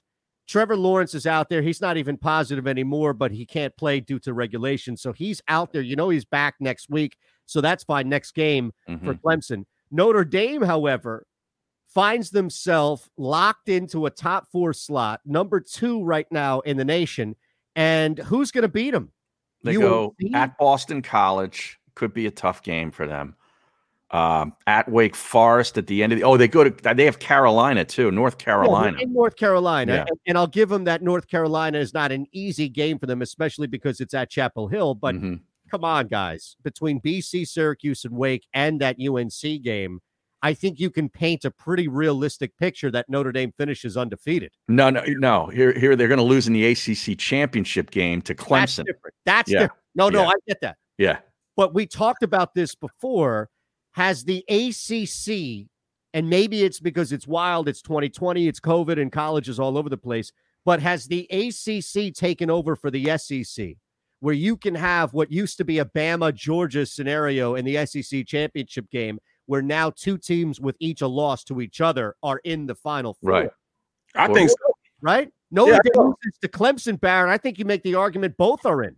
Yep. You look at the SEC, you would think, LSU, they just won a national championship. They suck now. Alabama, they're not blowing out teams like they usually blow out teams. Georgia's been losing. Florida's not one of those teams that you can say, oh, Florida's going to blow them out. I think that they've come down to earth this year. Right. I'm just going to say this year, the SEC has come down to earth. Now they're on the same playing field as the ACC now. Well, here's a scenario. Florida whipped up on Georgia, okay? Yep. They've got 1 loss, but if they go on to beat Alabama in the SEC championship game, Florida's in. Yep. Does Bama slide out with a 1-loss Alabama team? Or do we once again have 2 SEC teams, the winner of the ACC, which will be Clemson in my view, and Notre Dame with 1 loss would beat out Cincinnati and BYU? Undefeated Cincinnati is tough. BYU, I don't think plays enough games. Like BYU would need to schedule a team or play a team that's better than Cincinnati in order, I think, to be validated. That was a big win for them the other night, though, on the road. Boise State. Blowout. Yeah. Zach Wilson, man, this kid is insanely good. And yes, that offense and that team is good, but I just don't think I don't think they're going to be looked at the same way. Cincinnati's a little different. But I still think okay, so let's look at this one more time. What's the scenario here? Who's locked in your scenario right now, Harry? Who's locked into a spot? Well, The winner of the ACC championship, which will be Clemson. The ACC championship game, yeah, which would be Clemson, but that also hands Notre Dame a loss. Correct. Assuming that Notre Dame is undefeated. Right. So is a one-loss Notre Dame team, and then you'd have if Florida wins the SEC, they have one loss already, but Bama would now have one loss. So you got 3 teams with 4 teams. They all have one loss. Now, who's the odd team out if you have those 4? If you have Clemson, Notre Dame, Alabama, and Florida. Right. Who's the odd team out? Georgia? No. You guys Georgia's done. State now. Well, that's it. Oh, that's right. I forgot about Ohio State. We forgot about Ohio State. And how Ohio can we do that? Right. Wisconsin might not even be eligible at this point. So put them on ice for a second. Right. Ohio State is going to roll through. They have no competition in their own regard. Mm-hmm. So Ohio State, I think it's a safe assumption they finish undefeated. They'll be undefeated. So now you'd have a one-loss Alabama team versus a one-loss Notre Dame team, because in my scenario, neither of those teams wins their conference championship. Wow, this is tough. This is a tough scenario here. We have to figure out who has the better conference this year, the SEC or the ACC, and from there, you at least, I think, are maybe in the right direction. Well, it's the SEC. I mean, the depth of the ACC is awful. You're right. I mean, but you might have. So you're gonna say Cincinnati will be undefeated and BYU will be undefeated, but people playing teams like Northern Alabama, stuff like that, and you can't compete at the level of the SEC or ACC when you're playing teams like that. You have to really go out and play teams that are really challenging, at least in their divisions. I can't see it, and both of those teams will be undefeated. You just count them out. Yeah, I think you. Well, yeah. Here's the thing, Barrett, and I'm not saying you're wrong, and I think Cincinnati would probably have the better argument. I think they would have the better argument if they both go undefeated. But who do we take out? Do we take out Notre Dame? No. Do we take out Florida? If Florida beats Alabama in the SEC title game, you can't take them out. You can't. No. But now, here's the thing. The politics of it will never exclude Nick Saban if it's an all things Occam's razor, like all things equal. It will never exclude. You can. How can you take out Nick Saban? He's established himself to get the benefit of the doubt.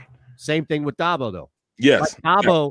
Yes. All Dabo's doing is avenging that ACC loss and beating a team that he already lost to. Right.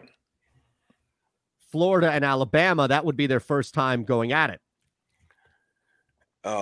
Oh, maybe that's something there, right? We're talking about the first matchup between those two teams this year, correct me if I'm wrong, would be in the SEC championship game. Correct. So I think Florida might get or should get the benefit of the doubt over, well, then are you going to knock off Notre Dame simply because they lost? That's probably, okay, so, Notre Dame is a team, too, that I'm sure the committee would love to see in there. Of course they would. Revenue. Even if they get smashed, they'd rather see them in there. All right, so my guess would be, okay, so who do you take out? You've got 5 teams that you can make a compelling argument for in Harry's scenario, and we also have on the outside teams like BYU and Cincinnati being like, yo. Yeah, we're undefeated. Right, what's up here? Do they need to pull a UCF and just declare themselves champions? I think so. Well, I mean, Cincinnati has to play UCF also, so we don't know if they're going to. Yeah, that's going to be in Orlando too. Right. That's going to be tough. Boy, this is a ridiculous scenario that you laid out, Harry, but I have to be honest, it is really likely. Mm-hmm. I think that is we would need some sort of catastrophic level upset for a team that would knock them out of this contention. Otherwise, I think we're going to have at least 5, if not 6, with the 7th team in BYU looking around like, what's going on? Right. Yeah, because in my scenario with Florida winning, that really upsets everything. Yep. Because they already have one loss. They lost to Texas A&M early in the season. Right. But then they beat Bama in the SEC. You got to put them in. They're in. We got to get you in. It's just like, Ohio State, Florida in that scenario, and then Clemson beating Notre Dame. So you're really choosing between Notre Dame, one loss with a backup quarterback, or Alabama losing one loss to Florida in the SEC championship game. No, Notre Dame would have. Yeah, Notre Dame would have one loss. Yeah. Yes. That's Yeah. it. Texas A&M will have just one loss also. Wow. All right. I want you to think of this. We're going to take a quick break and come back and answer a question. Don't answer it now. We won't even talk about it during the stream because I'll continue to hit them up with my thoughts on the undoing. Hopefully we'll get Harry and Barrett up on this thing sooner than later. But who after this weekend, and don't forget, Thursday counts as the weekend in the NFL. So we saw 3 guys play from Thursday through yesterday that have been discussed as MVP candidates. A couple of other guys like the BYU Cincinnatis of the world played pretty well as well. So think about this. We'll answer it, all 3 of us, when we come back. Who is the best quarterback right now in the National Football League? Barrett Brooks, Harry Mays, and Eitan Shander. You are listening to The Middle, phillyvoice.com/The Middle, and SportsMap Radio. The philosophy that guides my work as an attorney is, number one, that we are in place of a position of trust. And that trust provides a certain obligation upon us that we must fulfill for each and every client. That a client just simply isn't another number. While we may have many cases here, the client only has one. And they deserve the utmost attention, information, and a full and candid relay of the aspects of their litigation, and for us to be available for questions. We understand that the questions involved in litigation go beyond the case. The clients often have many challenges that they have to face as a result of the incident that led them to us, and we must first and foremost appreciate that and make sure that we're there to help throughout not only the case but also throughout the client's life. All right, 2 minutes here. Yeah, I'm looking at Texas A&M. They're winning out. They only have one loss to Alabama. Right. That's what I'm saying. They'd already lost to Alabama, though. Well, that's so Bama's in the championship game. That excludes Texas A&M because of head-to-head. Right, right. So Kellen Mond will have to go play in the Outback Bowl. Right. Wow. Who was the guy that was on with Asman earlier today talking about NFL? The guy right before our show, he had a guest on. Hey, Ron, did you hear that by any chance? Now, what would you rather buy? Yo, Ron. Now, seriously, let's all be Barrett Brooks. Let's be 6'6", 3+. Mansonen? Does that sound right? Mansonen? Cashier say, Mansonen? price check on Yum Nuts. I don't know. Price check on Santa's. Because he was saying that something to the effect that Mahomes wasn't having that great of a I season. gotta be honest. I see Barrett Brooks. And I'm like, are you kidding me? Right. I don't see that. Last couple weeks he's been on fire. He's got 25 touchdowns and 1 interception. Yeah, it just hasn't Oh, been. Harry, that's not good anymore. Yeah, right. Barrett's thinking. I'm like, yo, we might just have to go hungry that day, bro. The Middle with Eitan Shander, Barrett Brooks, and Harry Mays. Weekdays from 11 a.m. to 1 p.m. Eastern. Hey, Ron. The Jake Asman Show. 28-47. Yeah, I think it was Mansonen.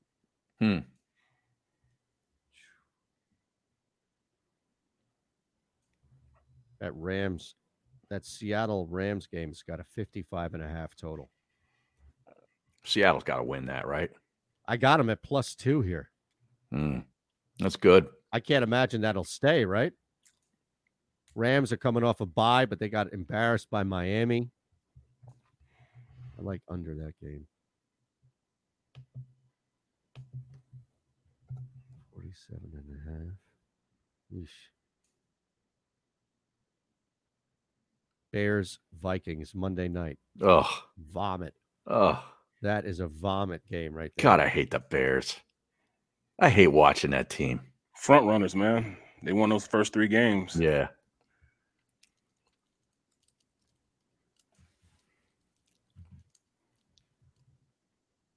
Man, Detroit stinks.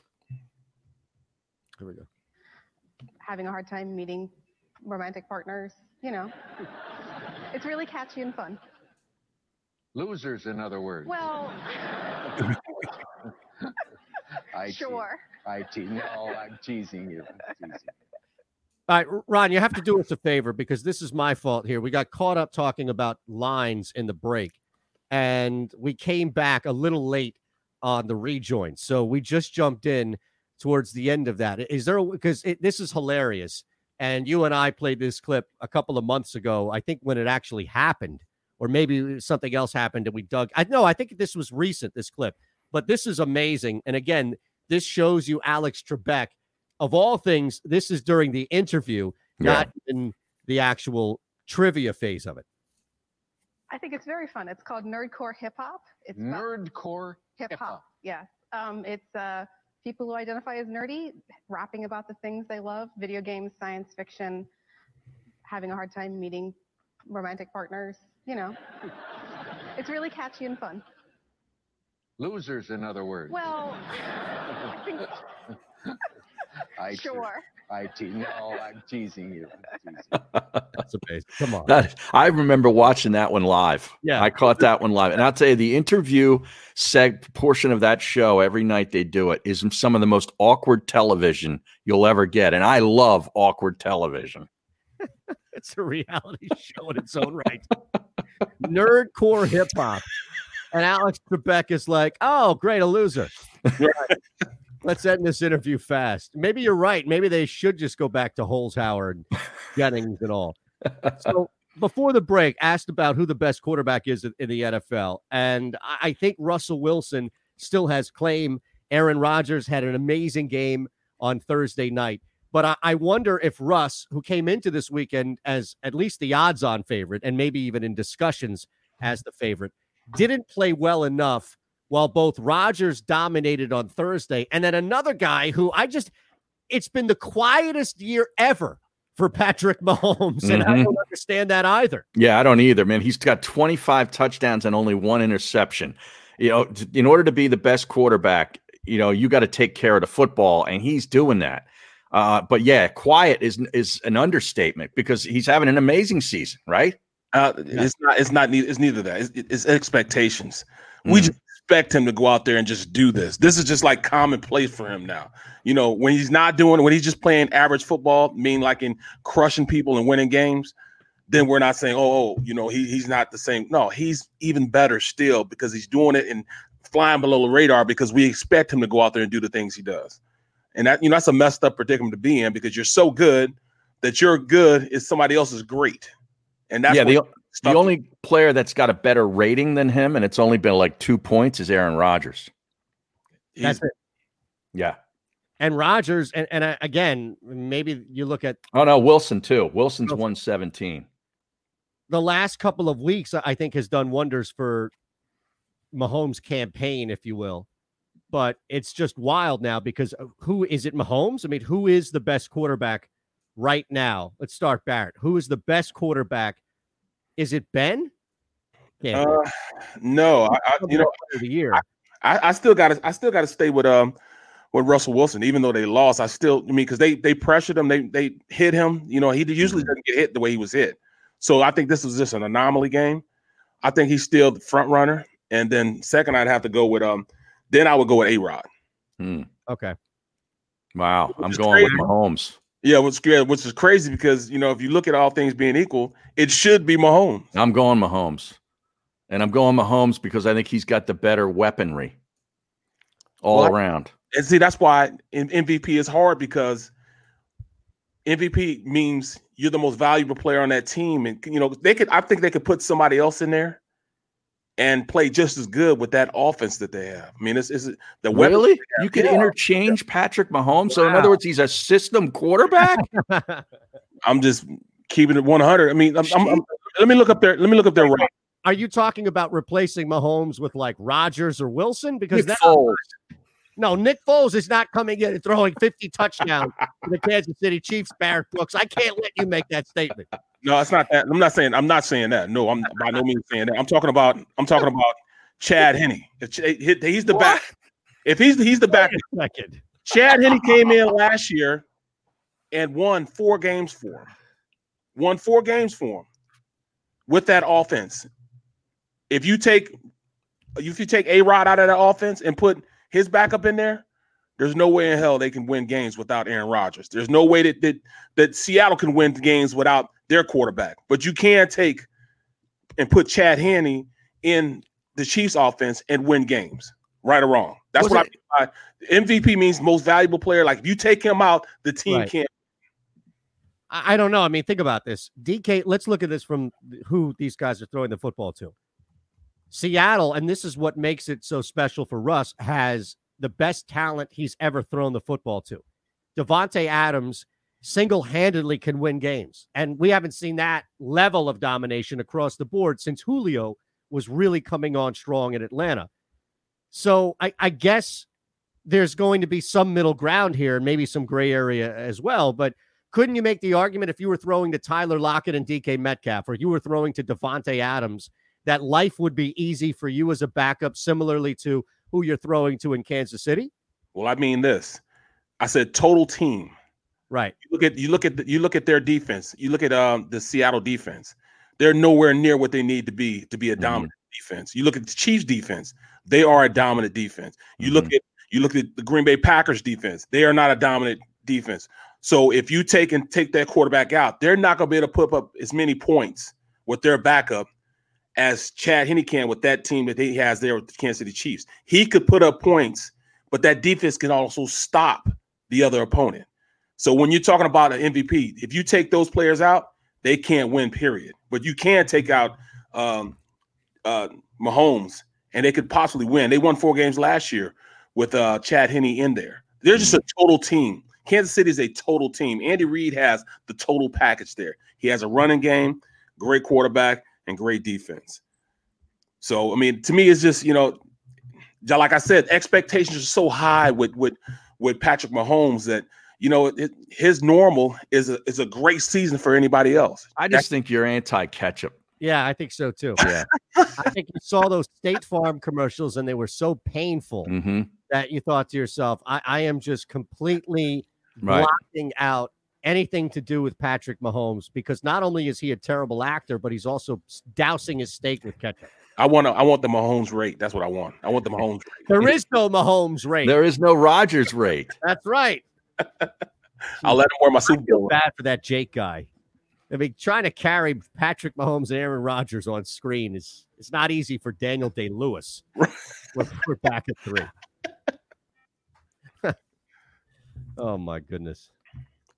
But yeah, man, that's tough, man. Because I really think you take those guys out right there, huh?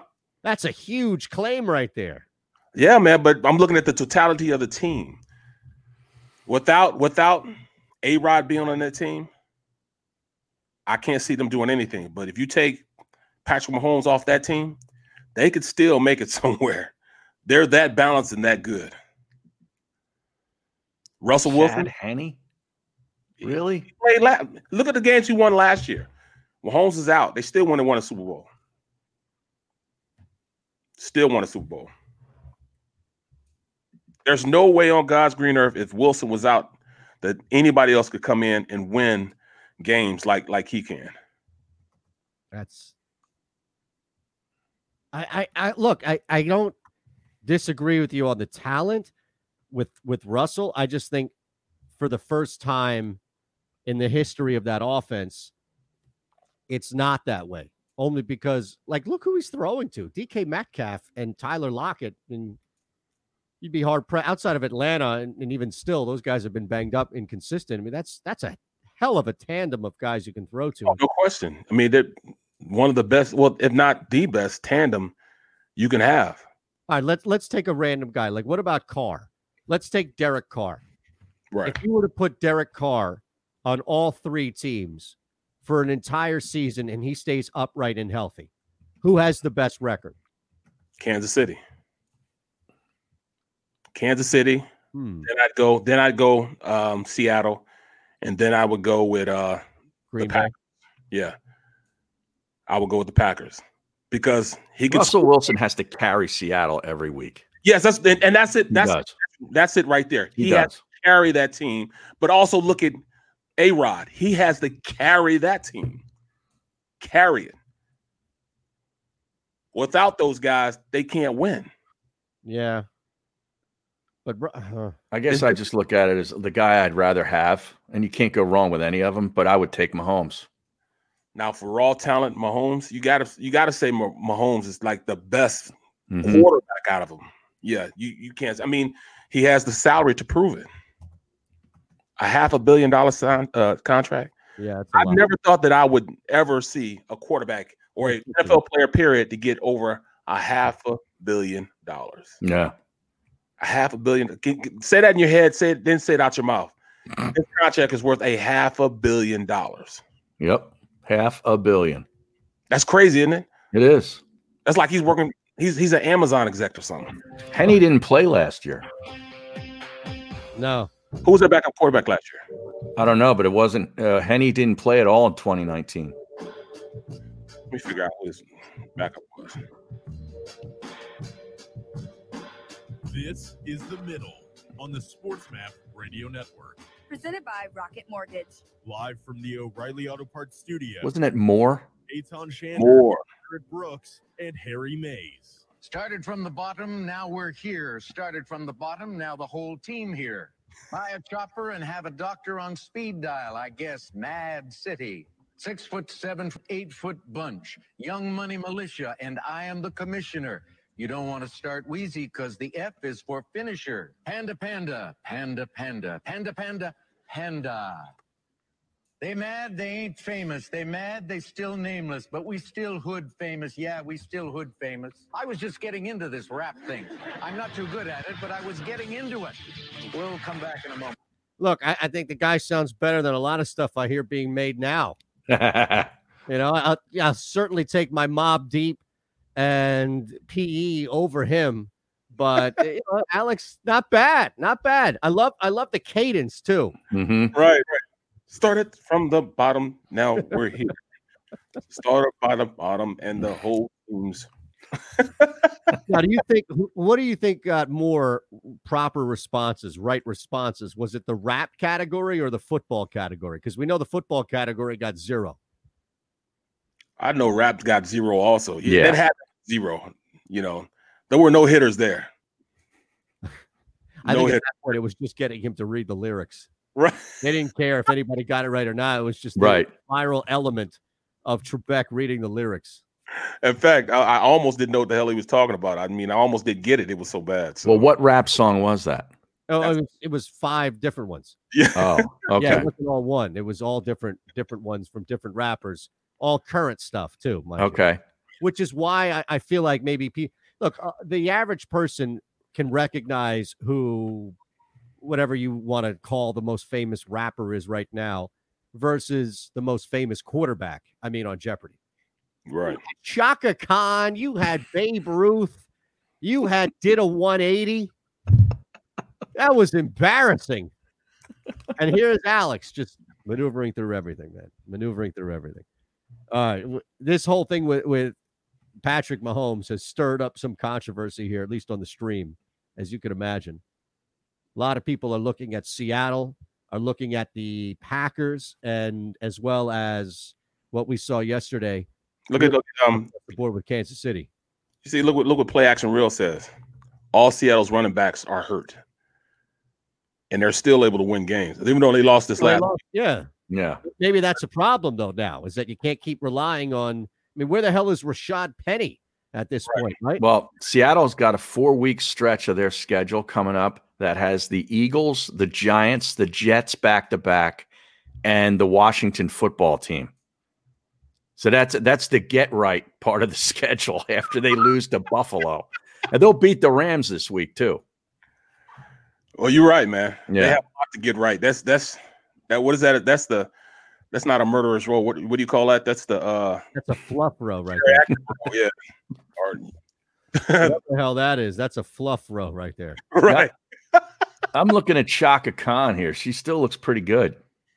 Let me look. How old is she? Chaka. She was born in 1953. Okay. So, I mean, that's, what is that? 47 and 67? 67, yeah. Yeah. She looks good to be that old. That's what I'm saying.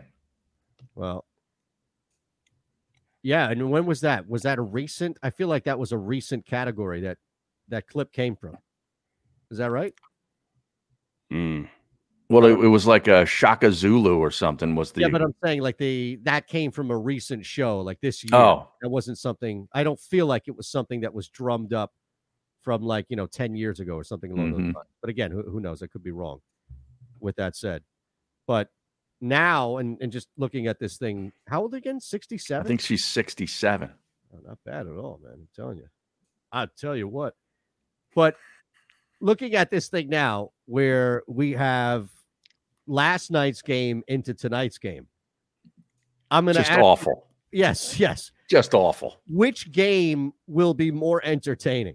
Because I think tonight's game is actually going to be tight. Joe Flacco is not bad for whatever reason against the Patriots. Patriots are down a bunch of guys tonight. This would not. It's a 10.5 point line. It does not surprise me at all if the Jets are eking their way through this game and are somehow in a 13-9 football game as we approach the fourth quarter. You called it. It's going to be the battle of the worst. This is going to be like watching paint dry, but football is football. I love watching football, man. And, is this football? Yeah, but see, I like seeing Belichick squirm. I like the fact that he's looking at his product and his product sucks. So I'm going to, I hope we see more of him than we see anything else. Sleeves, he better go put his sleeves back on because those guys will look bad tonight. Really I can't get behind anything Jets, Eitan Barrett. Nope. I just can't do it. Yeah, you said that. You said that you would never watch a Jets game. No, I'm not like just because it's football on, I'm going to watch it. I'm a more discerning viewer when it comes to my football. The New York Jets do not qualify as football to me.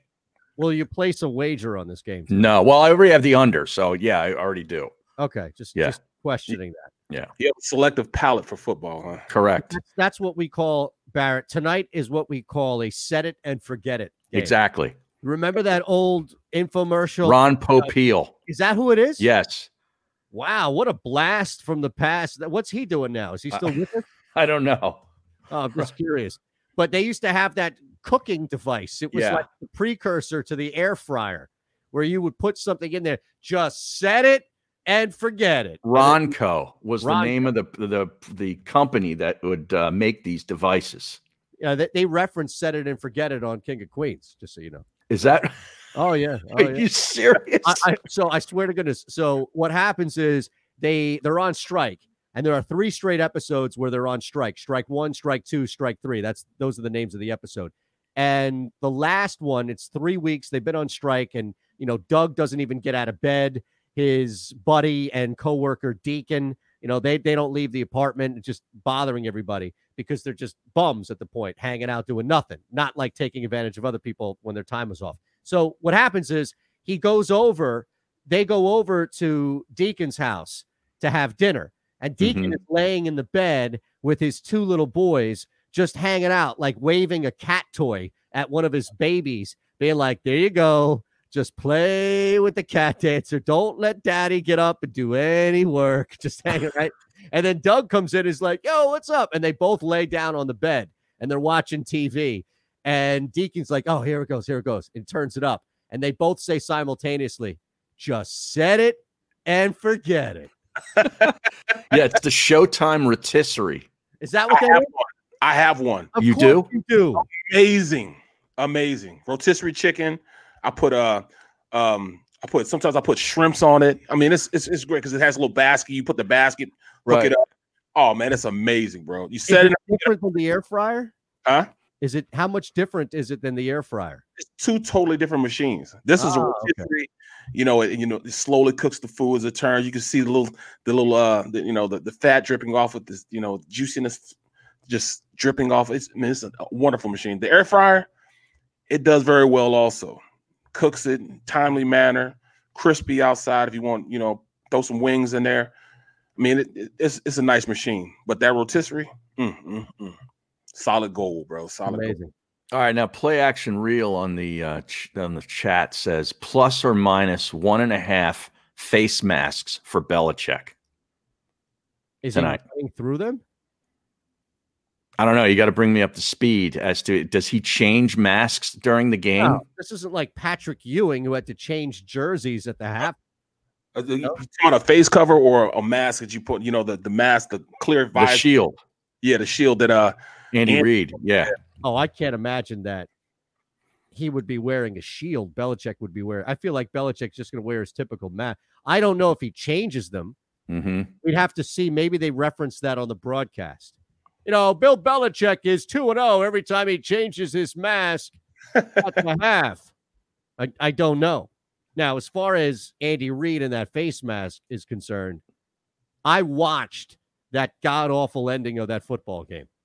I saw two coaches really just trip over themselves. And it pains me to rip Matt Rule, but, man, they deserve it. I don't know if you saw the end of that game, but the Chiefs clearly weren't going to cover that 10.5-point line. Mm-hmm. Chiefs had the football. All they needed to do was get a first down and really just run the ball out and not lose yardage, and they would have had a field goal. That's it. Like, all they needed, they're up 2. All they needed was to just move forward. Even if they stayed the same and didn't lose any yardage, guys, they still would have had a shot at a field goal that would have put them up by 5, under 1:30 or so left, and the Panthers would be out of timeouts. So it would be really difficult to get a full field touchdown. Instead, Andy Reid does Andy Reid stuff. He runs this RPO when the Panthers are doing an obvious run blitz. Patrick Mahomes gets knocked down 6-7 yards behind the line of scrimmage, and that knocks them out of field goal position. So you think, wow, okay, here you go. The Panthers are going to get a shot. And they did. They had 90 seconds on the clock. And the Panthers, and I couldn't believe watching this, the Panthers and Matt Rule and Teddy Bridgewater, all of them are culpable. We're running these quick dumps across the middle, not getting more than like 6 or 7 yards, burning an incredible amount of time. And then even when they threw to the sidelines, like Mike Davis one time, he cuts it back into the middle. Finally, and I counted it, the 5th play of that drive, they take a shot downfield just to take a shot, but it's too little too late. I could not believe both coaches were turning into just we don't want it, we don't want it. Panthers should have won, or at least had a chance to win that game, and it was wild seeing the end of it. So I know that was a lot, but it was, I couldn't believe that Andy Reid would revert back to just being a terrible coach at the end of the game, and Matt Rule couldn't take advantage of it. That was great commentary. Great play-by-play. You do play-by-play? No. I need a play-by-play. That's what happens when you lose -3.5 in game. Oh, jeez.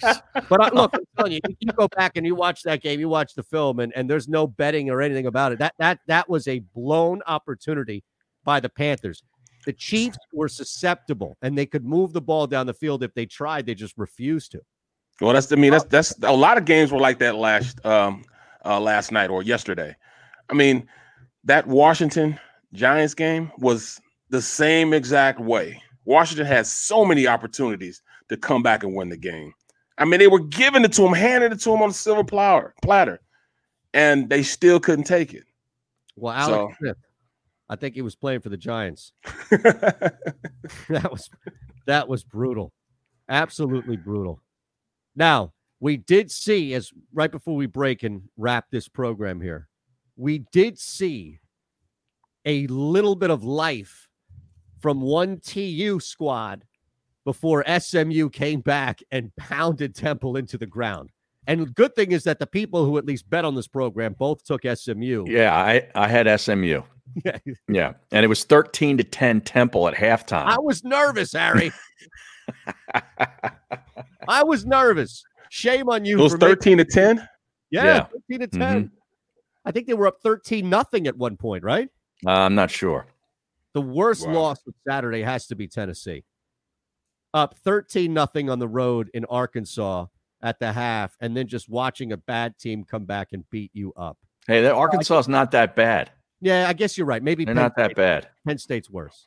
Well, how about Kansas State being up? What was it, like 14-0? Mm-hmm. You guys covered.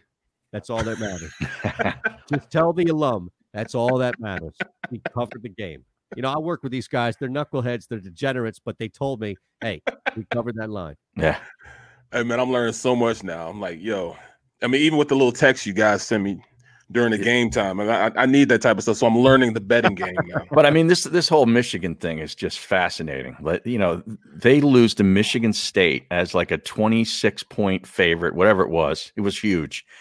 And then they just lost. Yeah, they just lost to Rutgers. Michigan State, that was their Super Bowl. Okay, they got rolled by Iowa. They allowed 49 points to Iowa on Saturday. Wow. It's embarrassing. It's one of the physical teams. It's humiliating. You cannot let that happen. All right, quick break. We'll wrap the hour. We might have one more Trebek before we get out. It's the middle, phillyvoice.com/the middle, and you're listening on Sports Map Radio. The philosophy that guides my work as an attorney is, number one, that we are in place of a position of trust. And that trust provides a certain obligation upon us that we must fulfill for each and every client. That a client just simply isn't another number. While we may have many cases here, the client only has one. And they deserve the utmost attention, information, and a full and candid relay of the aspects of their litigation, and for us to be available for questions. We understand that the questions involved in litigation go beyond the case. The clients often have many challenges that they have to face as a result of the incident that led them to us. And we must first and foremost appreciate that and make sure that we're there to help throughout not only the case, but also throughout the client's life. All right, check this out. I had a 3-game parlay that I played. Chiefs, Steelers, and Jets. So I threw 25 on it to win $1.50.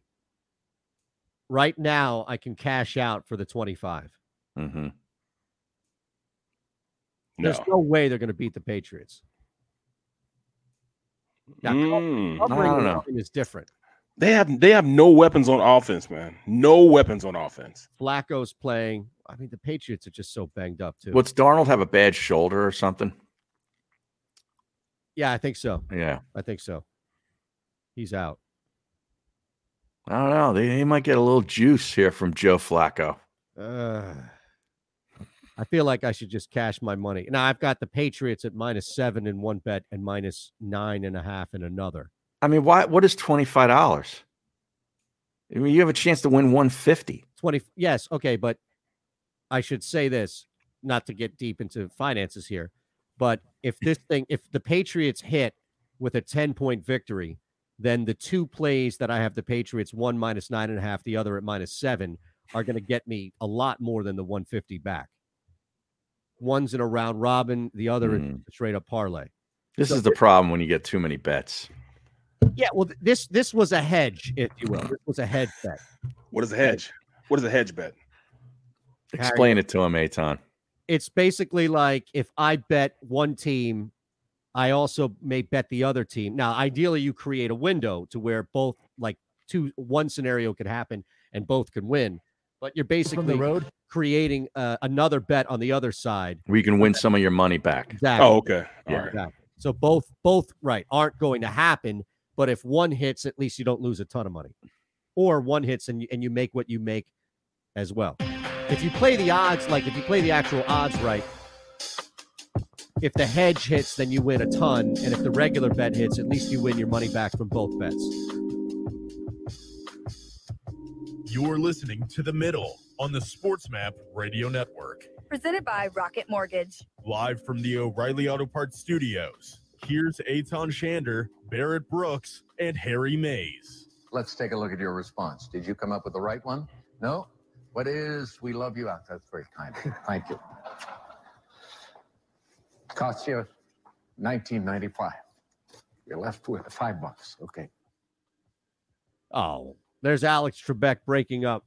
Got a little emotional there. Yeah. A little emotional, which he never does. No. Played plenty of clips of him all day. He does not. The most iconic, I would say, modern world game show host of all time. Mm-hmm. And Ron, real quick, do we have this clip from The Simpsons? Yes. Okay. So let me just set it up real quick. Trebek plays himself on The Simpsons. They needed money, and Marge finds her way on The Simpsons, kind of like Rosie Perez found her way on The Simpsons, on Jeopardy, like Perez found her way on the show during White Man Can't Jump. So this is the clip in which Trebek grills Marge. There's only one way out. We've got to give this greedy town its money back. But we don't have $15,000. Unless...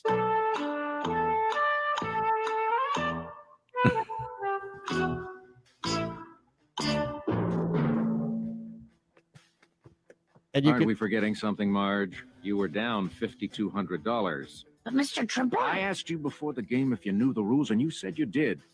Judges? the judges are these two goons that come out of the shadows behind Trebek. Oh, my goodness. All right, Trebek. Only you, man. Only you. Yeah. Jesus. Here we go. We're back. All right. Anything you want to hit on now? What haven't we hit on? Colin Berger just tells us in the stream that he just met Gary Player. Hell of a way to start off Masters Week. Oh, yeah? Yeah. Where was that, out at Lancaster Country Club? That's where Colin works. Was he there? What was he doing? Well, Gary Player is actually living in the Philadelphia area right now. He has been since COVID started. He has a daughter that lives in Skippack. So he's been staying with her, and he's been visiting all the nice area golf courses and playing. So I'm assuming that he's out at Lancaster.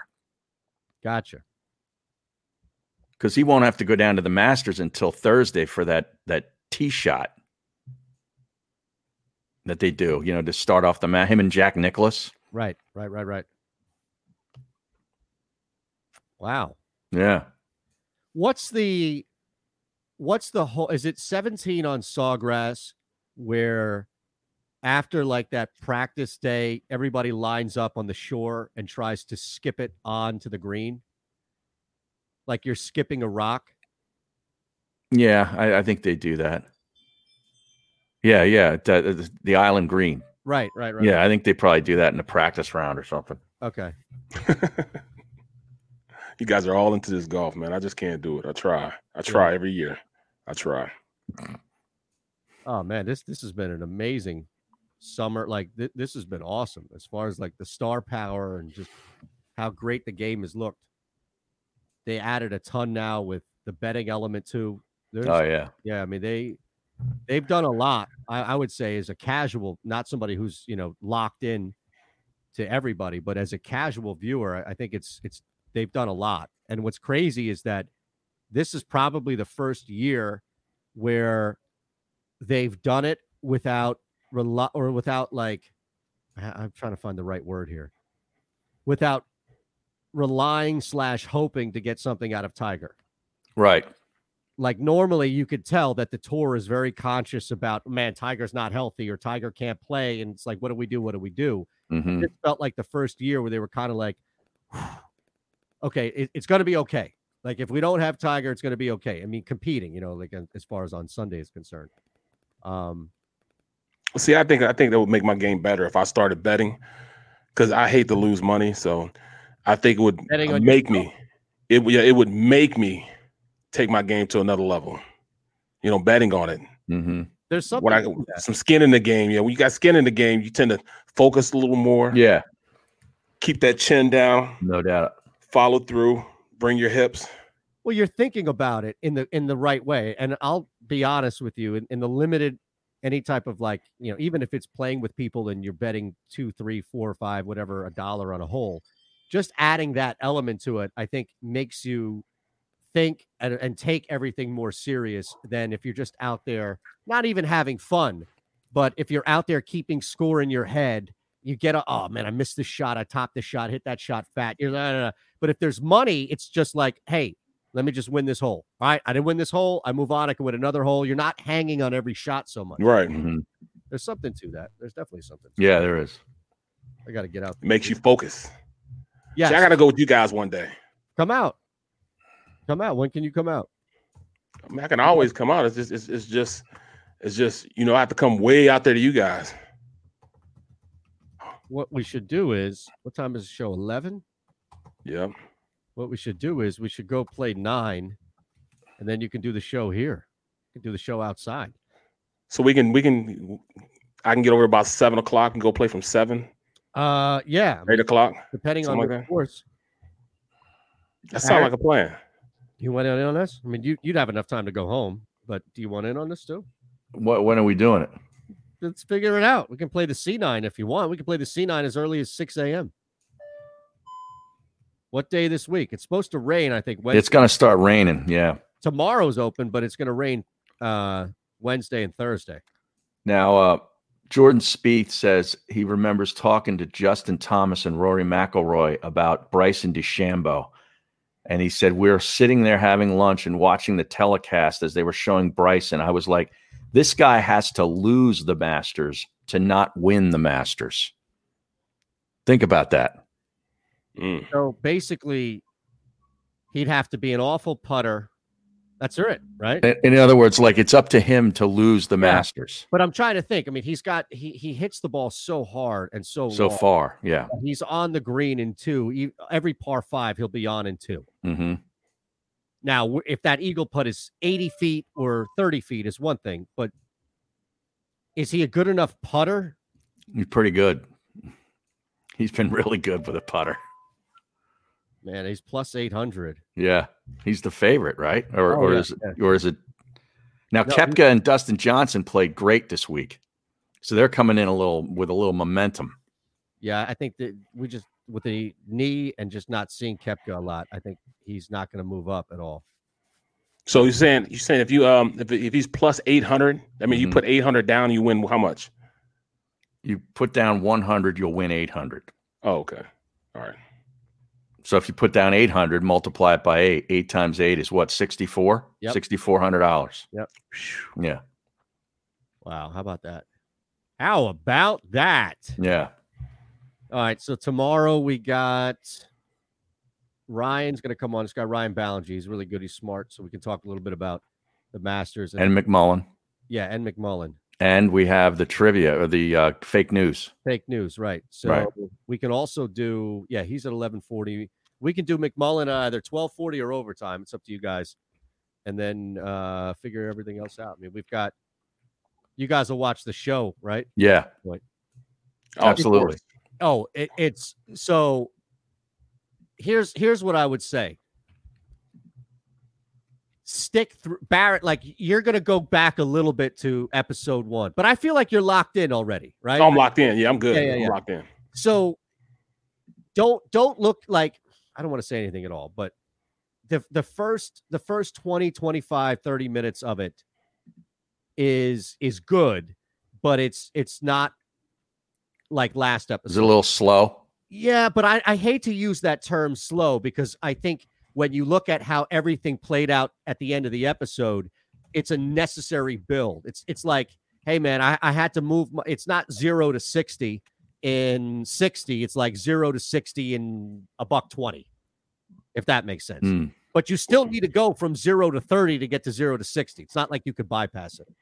Well, I'm going to watch it as soon as we get off there. Oh, man, I'm telling you, the ending of this episode, even as a little bit as predictable as it gets right at the end, I think they did that on purpose, but there's a really cool twist at the end of this episode that I was like, wow, it's Barrett, just like you said, it's that golf shot that keeps you coming back. Keeps calling, brings you back. Yeah, they have really thrown this wrench into this whole thing.